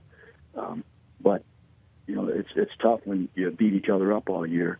When you look at those at-large bids, it's a really, really competitive night in, night out league. So. I want to speak highly of Plattsburgh and our players, but I think our league needs to have that shout out too. It's a good basketball. If you ever don't have anything to do and you want to live stream a SUNYAC game, it'd be worth your time. Absolutely agree with you. Well said, Coach. Well, thank you so much. Good luck this weekend. Good luck in the tournament as well. And I know we'll be probably talking about you in a few weeks as we're talking about the NCAA tournament as well, Coach. Thanks so much. I hope so. Thank you very much. Tom Curl joining us from Plattsburgh. Again, the team 19-4 overall, 14-2 in conference play. 2 games left at Brockport, at Geneseo. Of course, they've already wrapped up this tournament in the sense of, or the regular season, I should say. They wrapped up the fact that the tournament comes through them and Memorial Hall in Plattsburgh. Keep an eye out for them over there. Quick note on the women's side, I wanted to point out, New Paltz in the lead, but Geneseo and Oneonta are tied. Hats off to the Geneseo squad who, despite the tragedy, is still competing at a really high level. And then quickly back to the men. In second place, Oswego State and Cortland, 11-6 in conference. They have 1 game left. They are tied for second, and they're playing each other for that second place spot. So almost a mini tournament game coming up this weekend in the SUNYAC as well.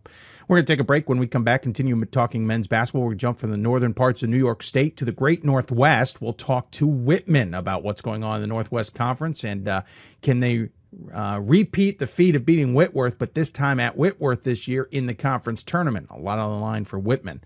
We'll talk to their head coach coming up. You're listening to Hoops Hope, presented by D3Hoops.com from the WBCA NABC studios. Of course, Coach Curl joining us on the City of Salem hotline. City of Salem, host of the Men's Division III Final Four for the 20th consecutive season. They'll hand out their 19th consecutive Division III men's basketball title. For more tickets, go to City of Salem online. We'll be back with more Hoopsville right after this. With every basket and every stop, the skill of elite student athletes will be on display. The sights, the sounds, the intensity of an NCAA championship. It all comes down to this moment, and the winner takes it all. Be there to share the experience with your family and friends. The 2016 NCAA Division III Men's Basketball Championship, March 18th and 19th at Salem Civic Center in Salem, Virginia. Visit ncaa.com/tickets to score your championship seats today. I'm a current Division III student athlete, and I remember how intimidating the first year of college can be. So if you're a first-year student athlete and nervous about coming out as LGBTQ, I pledge to stand by your side as your ally. If you can play Division III. We are Division III student athletes, and you can be too. If you can play in Division III. We've got more schools than Division I, more fans than Division II, and more upsets than March Madness. There's 800 programs with over 11,000 games leading to 2 national championships. And we've been covering it all for over a decade. From Eastern to Occidental, from Puget Sound to Piedmont, from Southwestern to the University of New England, and from Hope to Calvin. Nobody covers Division III basketball like we do. We're at D3Hoops.com at www.d3hoops.com. And welcome back to Hoopsville, everybody. Hope you're enjoying the show. You can always interact with us on Twitter at D3Hoopsville or hashtag Hoopsville. Email us, hoopsville at D3Hoops.com. Join us on Facebook, Facebook.com/Hoopsville, of course. And we're on Instagram now at D3Hoopsville as well.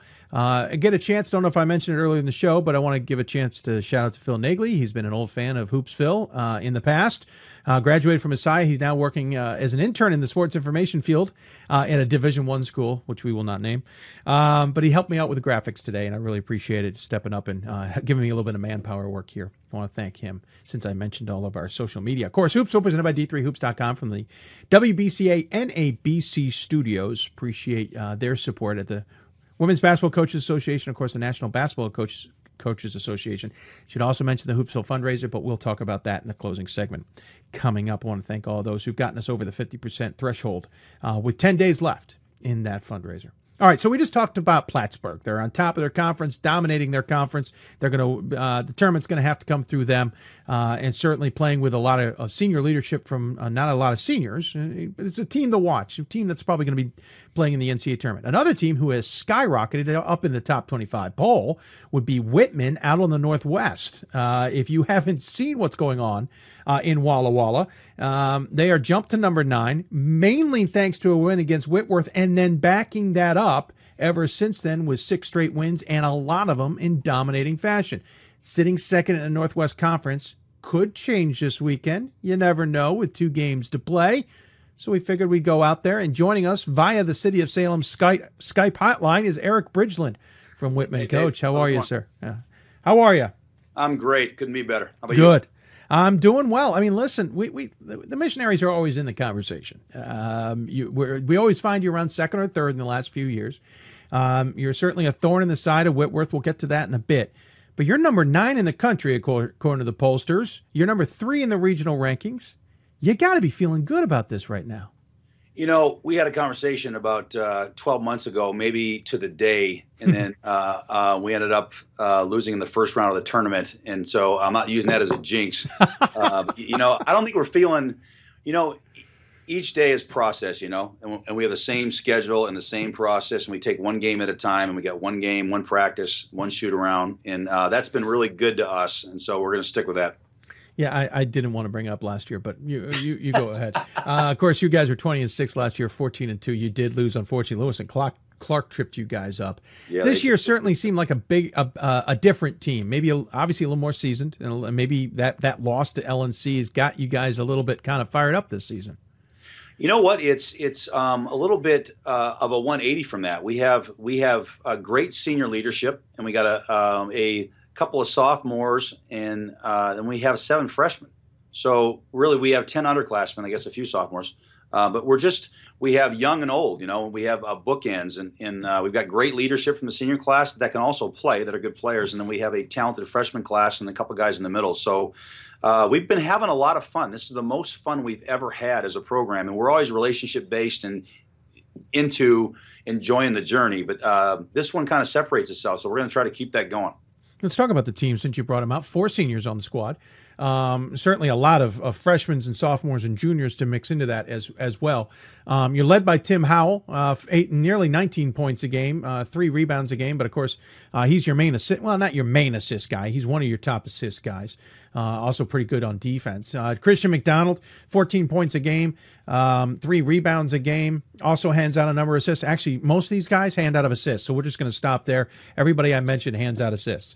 8 points from Jack Stewart, 8 points from Montez White, pretty much 8 points from Austin Butler as well. Your big rebounder being Butler at 6 rebounds a game. But again, nobody jumps out on that statistic either, because everybody's rebounding, and you're out rebounding your opponent by about 5 a game. Statistically, when you read into that, you go, okay, they got a couple big scores, and then everything else is team play. Right. No, we're just deep, and we never would have thought this. We lost our returning leading scorer, Jackson Clough, who was a senior, to a torn Achilles in early November. And that was a shock through all of us, just because he was one of our greatest leaders and mentors. And so without him, to have such a balance and having so many freshmen take a step up in his absence, as well as everyone kind of take a step up, we didn't think we would be in this position without him. When you lose your returning leading scorer, senior returning leading scorer, for the year, that always dampens things early. But this group, led by and you really can't point out one guy. I mean, Tim Howell's a great scorer and a great player, sophomore. Christian McDonald, another sophomore, that's another great player and selfless. And our senior class has got 3 guys now: Evan Martin, Tochi Odi, and a couple other freshmen that are averaging 8 a game. So it's we're just balanced, deep, and like we go 10, 11 deep. That's a lot, and they can all play. And so we've kind of adjusted our style of play, losing Jackson early, to take advantage of all of them. And it's so far it's working. Yeah, you mentioned going deep. 13 guys have played in 17 of your 22 games, at least 17 of those 22 games. The only guy below that, there's one guy literally on the roster who hasn't played as many games. You mentioned the Tochiotis and the Philip Chircus and the rest, who certainly contribute points, contribute minutes. They don't have things that blow you away, but you are comfortable going deep. What is it about that bench that may not put up points, but that can at least stem the tide for you, or get you, bridging you through the game, as it were? You know what? It really started. Just a short history. When we saw the Wisconsin schools, 2 years ago. Yeah, it was like, we can't compete with their bigs. I mean, physically, they were so much better than what we could recruit, we thought. So we just focused on getting guys that could play. Yeah. That were all in a range of 6'2" to 6'6", and mobile, and could guard versatile, different positions, and could do a little bit of everything, and so that's what these guys can do. They may not blow you away with, he's only averaging 8 points. Well, he can shoot it. He can put it on the ground. He can draw people. He can guard. He plays hard. So that each of them bring not just one skill, but maybe 2 or 3, and at times 4 different things that they're not bad at. And so when you put them out there, they're adding value in several areas. And so if you've ever watched us play, you would think that we don't run anything, so they don't have to worry about plays that we're running here or there. We have a very simple style of play that they can fit into and play confidently and add value to what's going on the floor. That's the idea. Let's talk about the schedule a little bit. Listen, I was a top 25 voter who really hasn't bought in until the last couple of weeks. Interesting enough, timed with your leap into number. To me. You guys leapfrogged to 9th. I've certainly jumped on board during that leapfrog. That being said, I'm not, as I said to you off air, I don't have you that high. However, it's because I look at the schedule and listen, you start off the season really well. Then you hit the Christmas break, and Tufts tripped you up 107-95. Then you got a nice win over Geneva. Of course, these were all at Cal Lutheran, we should mention. And then Whitworth brought you back to the conference reality, as it were, with a close win, 95-89 at their place. But since then, your only losses to Pacific Lutheran at home by 5. You have beaten then number 1 Whitworth in dominating fashion by 16. So me looking at the schedule, I go, okay, there's nothing that jumps out at me. There isn't those big games, but at the same time, there's little things like those since the Whitworth game, you pretty much dominated your opponents. What is it about this season that I'm either not seeing or just on the edge of? Well, when we played Tufts, we felt like they were really good, and their big guy had a great game. We felt we had a little lapse in a very close, exciting game that really made the difference. And with 7 freshmen, maybe we got a lot better because of that game. So like I love to play them again. Got a lot of respect for their group. And then you turn around and we come home and we go to Whitworth, which is obviously one of the highlighted games if any fans watching. And so we've got 3 guys with the flu. We have Philip Churko, who doesn't play for a week because of a back and he's not sure he's coming back. So we felt like we weren't at full strength during that game. That's to take nothing against Whitworth. They're as good as advertised. But it was like that was just a bad stretch for us in terms of, man, okay, now we're not 100%. And, so from that point, we just kept focusing, getting better and better. And then when we played Whitworth, I mean, that's always an exciting game. And we had a great game with them here. And then we, turn around and PLU smacks us. And PLU lost by 30 at Whitworth. And PLU's good. They're not 30 points worse than Whitworth. So then they come in here with, something to prove. Yeah. So we're just trying to focus on each day and get better with the young guys we have. Quite frankly, we feel like we're not even close to our ceiling yet because Philip Churko, who has been one of our best players early in the season, the Australian who's 6'7" and can shoot it and pass it, and difference. He's been hurt on and off all year, so he's played in like half our conference games. He's just now coming on. So if we can get him glued in and get him just consistently healthy, we feel like we have a whole nother level that we could reach. So we're excited about that.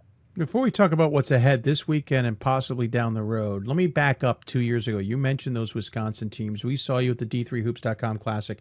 You got a win over Superior there, and then you had a battle with Stevens Point that went to overtime. Unfortunately, just the game evaporated on you guys in overtime. But it seemed like you guys were knocking on the door of being able to break through at that point in time. Now, the season didn't finish the way you guys had hoped. You lost 4 or 5 to close out that season. But I felt like, while it didn't go your way, and I don't think you guys showed your experience whatsoever, or really you showed your inexperience when you played Stevens Point, as you pointed out. It seems like that tournament/season was really the turning point towards where we are now. Is that a fair assessment? I don't look at it that way. Like when we played that game, we were without Ben Eisenhart, who was the returning MVP. He had a concussion, was out for 3 months. So we were trying to figure out a way to play without him. And he was a 3rd-team All-American by you guys or something like that. So I felt like each year we've had something, and we've thought about it a lot. Is it Whitman? Is it the academic pressures, or what are we doing that's where we have some kind of a significant injury? Each year, like Ben was out with a concussion. Clay broke his foot last year, who was our internal leader and drove our ship, and he gets that with a player falling on top of him in February. So I feel like we're at a point where, knock on wood, we've had guys somewhat healthy the entire year to where we hit. There's Phil, and he's been out, and I guess we lost Jackson to the ruptured Achilles. So I mean, yeah. So I don't know. I just know that that tournament showed us, and such a great tournament, showed us that we could play with the best. We just have to be consistent with it, Sure. And that's maybe one thing that I did take from that is to be consistent, play to play, and game to game. And so process, right? Like we talked about earlier before the air. We're just process right now. So. Well, process ahead of you is 2 road games, Pacific Lutheran and Puget Sound. You are sitting a game behind Whitworth. Obviously, if everyone wants to play this one out, technically, if you go 2-0 and Whitworth drops just the right game, Pacific Lutheran being that game, there's a chance you could be hosting the tournament at your place. But besides that, obviously you want to stay in the second hole anyway, at worst. How important is this weekend, especially to keep up momentum? I think we've already clinched second. Right. Funny how 1 year ago it was the same deal. We were on the road, except we played UPS and then PLU first, and Whitworth's our travel partner, so they're playing the same people. We win in overtime on the Saturday night at PLU, and Whitworth is tied with 3 seconds to go at UPS. So if they don't win that game, which they ended up winning, we win the conference, right? So we're right there. Now you have the same situation that if we can sweep and they lose to PLU, we win the conference. So just to put it in perspective, Dave, and we're 5-6 in our last 11 games versus Whitworth. The rest of the conference is 3-81. Mm-hmm. So like they have a run, and that's not just Coach Logan. He's doing a great job, but Coach Hayford and then Coach Fredericks before him. Right. They've been dominant for so long, and there's so many reasons for that. We're just trying to break through. We're trying to end that dominance. And we're right there. So we'll see. Well, it's interesting because you guys have beaten Whitworth at your place. You can't seem to beat them at their place, and there's a good chance, unless the dominoes fall the right way this weekend, that you're going to have to go back to Whitworth for the conference tournament and most likely face them with a chance to get to the NCAA tournament on the line. Can you get that job done, considering you only lost by 6 the last time up there? It wasn't that close. We were down. Okay. 8 or 12 in that game. Okay. And like I said, I didn't feel like we were 100% either. But at the same time, I think what you just brought up, if it turns out that way, we're focused on having a great practice today. Sure. If in 10 days from now, whatever it is, if it's we have to go there, I think we feel like we can play with anybody in the country anywhere. And I think we would embrace that challenge. Like, hey, we won there 3 years ago. I think that's the only time that Whitman's won at Whitworth. But that's just a challenge, and that's exciting. And we're having fun with each challenge that's coming our way. That's the thing about this team is we have fun in practice. We have fun on our trips. We have fun in the games. That would be fun. Hey, let's go see if we can do it. But there's a lot of work to be done before then. Of course, if you were to do that, you'd get into the NCAA tournament, which the Whitman program has never done. Women have certainly had their opportunities recently, but the men have never gotten there. At the same time, though, you are in the conversation with at large. You're third in the regional rankings last time out. Obviously, a lot can change between now and selections. But, if you only were to take one more loss and it was only to Whitworth, you're in a pretty good situation. I'm not saying you're in. It's too hard to determine that now, but just to be in that conversation, Eric, has got to be a boost for this program. We finished second now 4 or 5 years in a row to Whitworth. And they've been great journeys, and young men that have come through have been phenomenal. Like they're just it's like one extended family, and we wouldn't. That's the objective, is to teach them something and have these great journeys to test out these life skills and to adapt and handle adversity, all that other stuff. It's there's so much to do between now and then with the at-large stuff. I mean, because of our proximity, as it's going to take a lot for the NCAA to go. If it's close with us and then another team across the country in any other region that can drive, they're going to go with them. So we're not anticipating getting an at-large because of that reason, even if it is close. So I think that's to our strength. Believe it or not, they don't pick based on where you're located. They'll take you if they have to. We can talk about your. Well, I'm saying is if the criteria says take them, they're not going to go, well, but I can get so and so in and just drive them to someplace. No, they actually will pick you if you're legit. Obviously, we've talked about the schedule. You've changed the schedule a lot. You have that game against Tufts. You have 2 games against Whitworth. How much would it be nice, though? The women have had this advantage. The rest of the conference was able to improve. Oh no, that's how we're looking at is like our goals are to, I mean, like we talk about process. Okay, we want to host this deal at home. We want to host the Northwest Conference tournament at home, and that's still within our grasp if we handle daily what we can handle. So we're focusing on that. If it turns out down the road and that is the situation, and there's a final somewhere, and great. But we want to bring that to Whitman. Whitman's been so good to our program, to myself, to our staff, to our players. There's so much pride in Walla Walla. We're kind of playing for something bigger than just to make it. Yeah, there'll be another step. There's no doubt about that. But we're just focused on that journey and the process and playing for something bigger. Well, I appreciate you taking the time to join us and talk about the Missionaries. Obviously, a big weekend ahead in the conference tournament. Beyond that, we'll certainly be looking forward to seeing if we're talking about getting you guys into the tournament down the road. But congratulations on a terrific season nonetheless.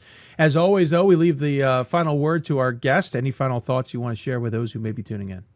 Just how great you guys are. You make our level so special, and whoever hears me talk about you guys is you give or add so much more to the experience of our student athletes. It would not be the same without D3 Hoops. So appreciate you guys. Well, thank you, Eric. Appreciate it. The kind words. Good luck the rest of the way. We'll talk to you soon, I'm sure. Thanks, Dave. See you. Eric Bridgeland joining us from from Whitman. Again, team is 20-3 overall, 12-2 in the conference, 2 games left in the conference tournament. Funny little story. I noticed on their roster there's a guy from Lake Oswego, Oregon. I only say this because it's kind of interesting. I was out there in the Northwest for my sister's wedding this past fall. Beautiful part of the country, and I will be getting back for some Division III basketball, I promise you. But I drove through Lake Oswego for varying reasons. I think I was leaving the rehearsal site and going somewhere else. Beautiful part of the land. It's named after Oswego, New York, which is kind of appropriate considering Division III. As I'm driving through, though, there's a Salisbury School University banner on a house. I nearly stopped the car in traffic to take a picture. Startling thing I've ever seen. Salisbury, Maryland School, located in the Northwest, with a prideful banner right next to all the other D1s. I thought it was pretty darn cool. Sorry, a little story on my part. Thanks to Eric joining us there on the City of Salem Skype hotline. Of course, City of Salem hosting the 20th Final Four in Division III and 19th Men's Championship. They'll be handing that trophy out in March. Get your tickets online to the Salem Final Four and join us in the Roanoke Valley. Of course, we'll wrap up the show coming up next. We'll talk a little bit more about the fundraiser and talk about what else is going on, including those crazy buzzer beaters we have seen all season. You're listening to Hoopsville, presented by D3Hoops.com. From the WBCA and ABC studios, more Hoopsville right after this.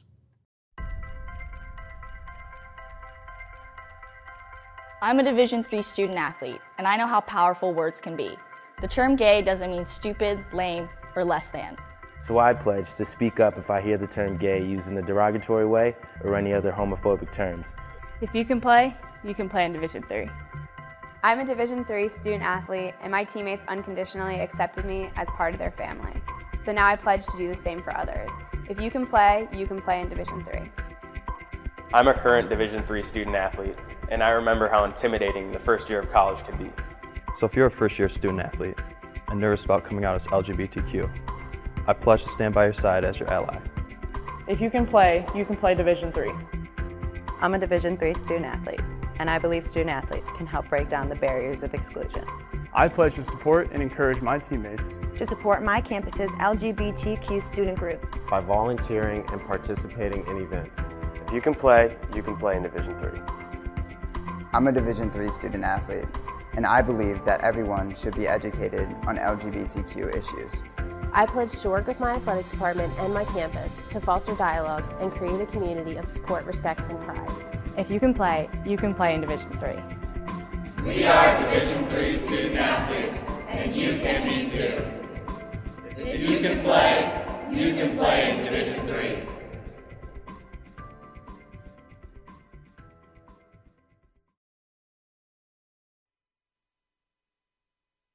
And welcome back to Hoopsville, everybody. Hope you have enjoyed the show. We've had it jam-packed, and we are well into overtime. We're going to wrap it up here in the next 10 minutes, though. So if you've got questions for us, send them our way quickly at D3Hoopsville and hashtag Hoopsville. Email us, hoopsville@D3Hoops.com. You can even try us on Facebook, facebook.com/Hoopsville. Quickly, as you do that, we do have a couple questions we'll get to them in a minute, but quick program notes. Back on the air Sunday, 7 o'clock Eastern time.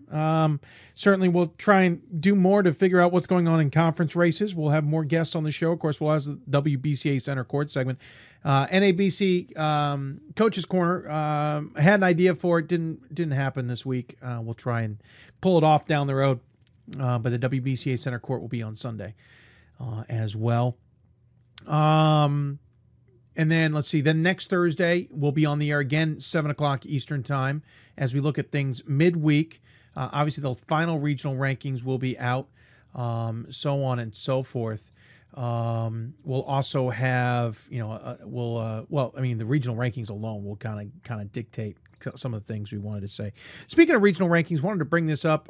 Brian Van Haften and I have been communicating. He's the men's committee chair. He wanted to point out that obviously things changed this past week with the record versus regionally ranked opponents, though he didn't think anything major had changed. They're dealing with the parity as much as everybody else is. They're dealing with a lot of losses that I think we're not used to. And we'll see how it all works out. One of the issues that I know was brought up, I got a question about it regarding Lancaster Bible. Got a question about it via email earlier today. Also, I'm trying to see if there's anything clearly in this email. This email kind of goes into some things that I got to reply to individually. But as far as a tweet, but what's the latest on Lancaster Bible? Not ranked, and they're not coming up in conversation. I'm probably going to write something next week as an op-ed. I'm trying to save it for that. I don't want to jump out too far on this one because it's a little bit dicey. First and foremost, should Lancaster Bible win the conference? We all know this is a moot point. It's not that big a deal in the grand scheme of things. The challenge is that it's too bad we'd have to be in that situation to ignore the scenario, if that makes any sense. So, okay, Lancaster Bible's not regionally ranked right now. They aren't really coming up in conversation right now. The problem is their SOS is like a 414, and they only have one win of significance. It's Franklin and Marshall. Yes, it's a butt kicking, but it's the only game on their resume. The conference is killing them. Some outside of that is killing them too. I mean, they don't have they have an okay out of conference schedule, but not a great one. The problem is, at some point, it feels like the SOS is taking over. Now, the irony of this is that on the bottom side of schools, like a North Central, we talked about them last year, they're kind of in the same boat this year, but they may not. They actually are more improved this year. But North Central has a ridiculous schedule. Play a lot of regionally ranked opponents, but they don't win a majority of those games.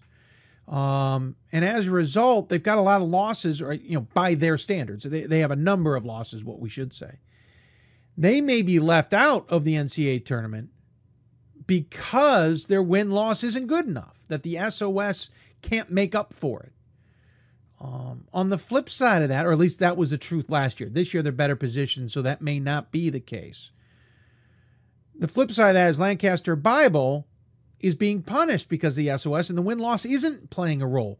Listen, I understand the SOS playing a role in the middle to kind of offset win-loss percentages when you've got a bunch of win-loss numbers you're looking at.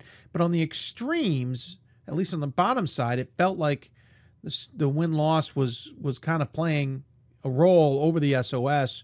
And we saw on the women's side, and we are seeing on the women's side, and Johnson and Wales is an example of that again. Number 8 on the men's Northeast poll, number 5 on the women's Northeast poll, same number of losses. I think the women see at some point that the win-loss is the win-loss, and darn it, you've won that many games, not going to kill you for that. I think Lancaster Bible is getting killed for their SOS. Not everything is in their control, but there are parts that are in their control. So let's give it one more week here. I want to see what happens next week with regional rankings once more losses get filed in. Lancaster Bible needs to win out. Let's just get that out of the way.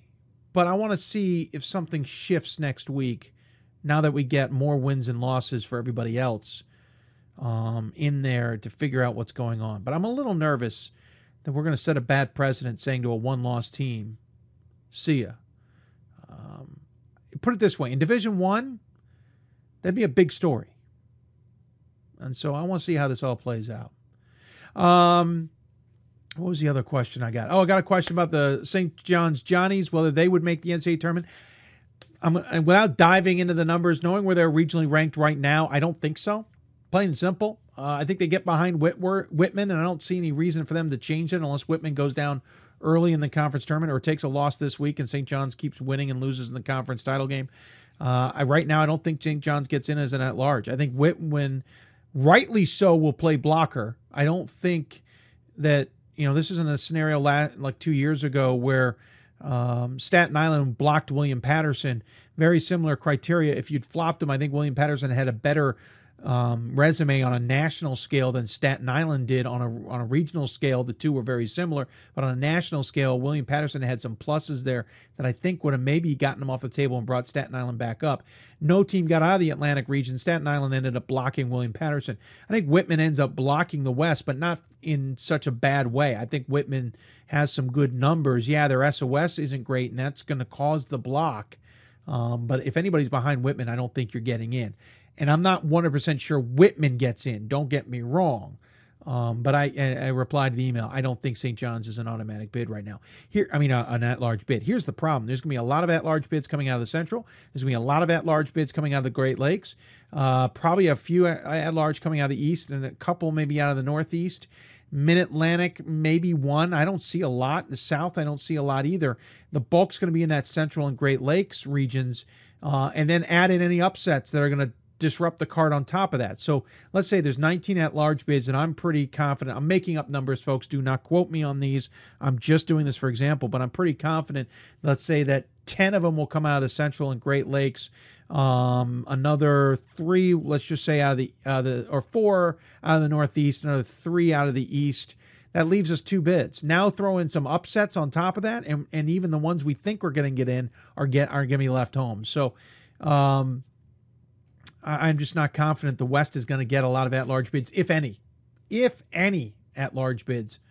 And remember, a week and a half from now, Sunday night, the 28th, we'll be on the air here talking about all that. We'll start at 6. We'll talk about who we think's into the tournament. We'll make our own predictions as if we're a committee. On the men's side, we were 19 for 19 last year. On the women's side, we were 19 for 21.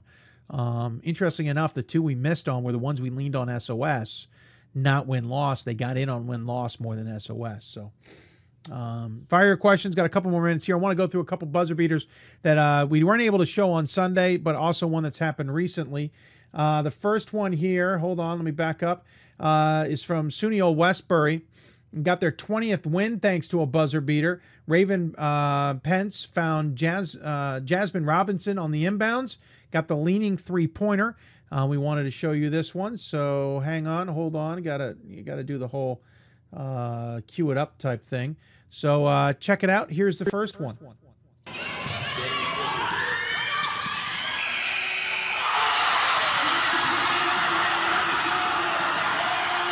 Just not fair. Just not fair at all. Great shot, to say the least. Next one is final 7 seconds. Grove City wins on a buzzer beater against St. Vincent. Check this one out. Not too shabby on this one either.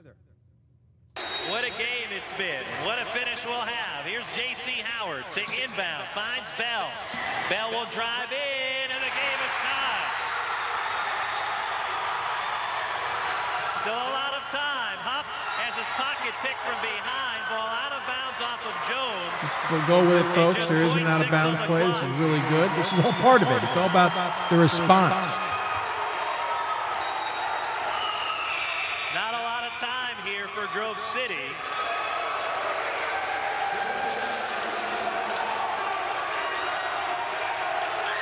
Tam hollering instructions as we're all even here, 63 all.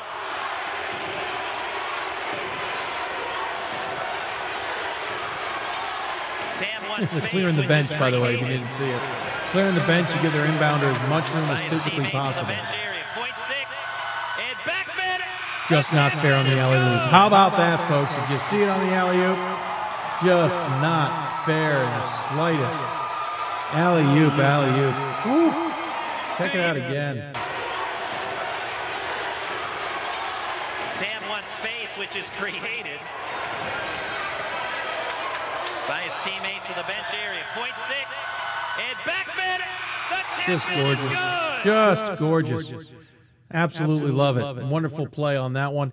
I got a couple others, so bear with me here. This one is Pacific against Puget Sound. This will be the last one we'll show here tonight. Hold on, I'm going to read through that because it started off on a block, which is kind of important.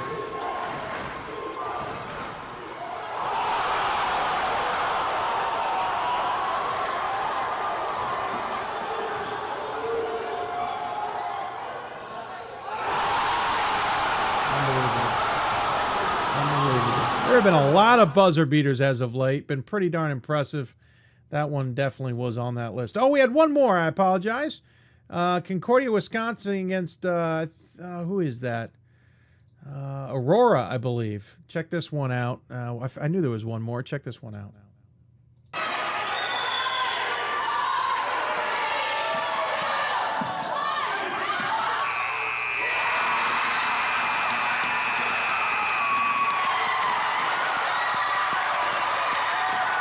Sometimes it's not the initial shot, it's the rebound that'll get you. Well done by everybody there, to say the least. Certainly enjoyed that one.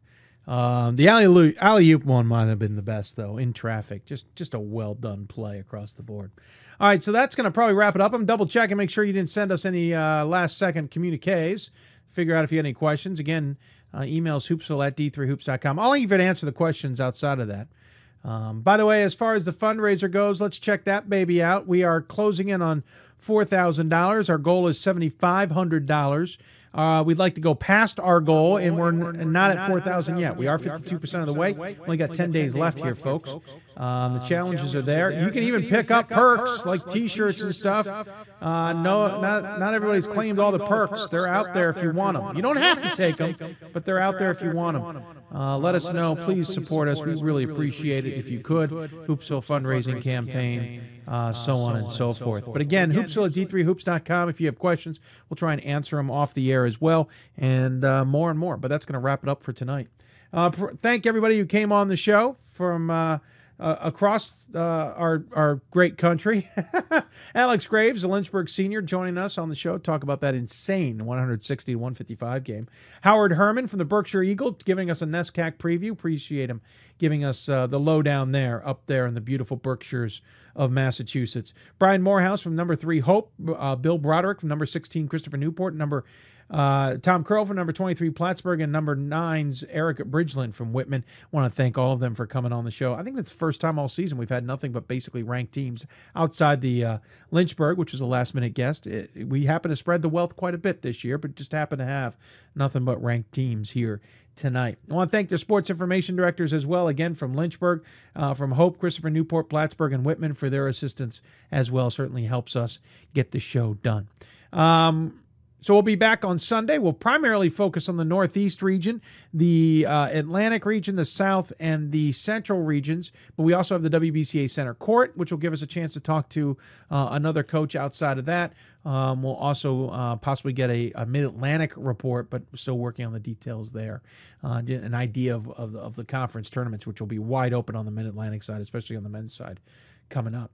And, of course, we'll answer your questions as well. But thank you, everybody, for tuning in tonight. Certainly appreciate it. Hope you enjoyed the show. Again, back on Sunday, 7 o'clock, back on following Thursday at 7 o'clock, and a week and a half from tonight, we'll be on the air a long time talking about who we think's in the brackets and making it in the NCAA tournament. You've been listening to Hoopsville, presented by D3Hoops.com from the WBCA and ABC studios. Our guests come to you via the City of Salem hotline. City of Salem hosting the 20th Final Four in Division III men's basketball. 19th men's championship will be handed out in the Roanoke Valley. Get your tickets today. You can find them online.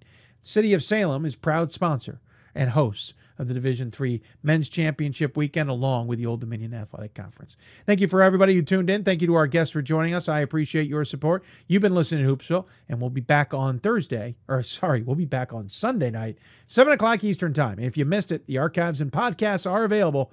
Enjoy them as well. Good night, everybody.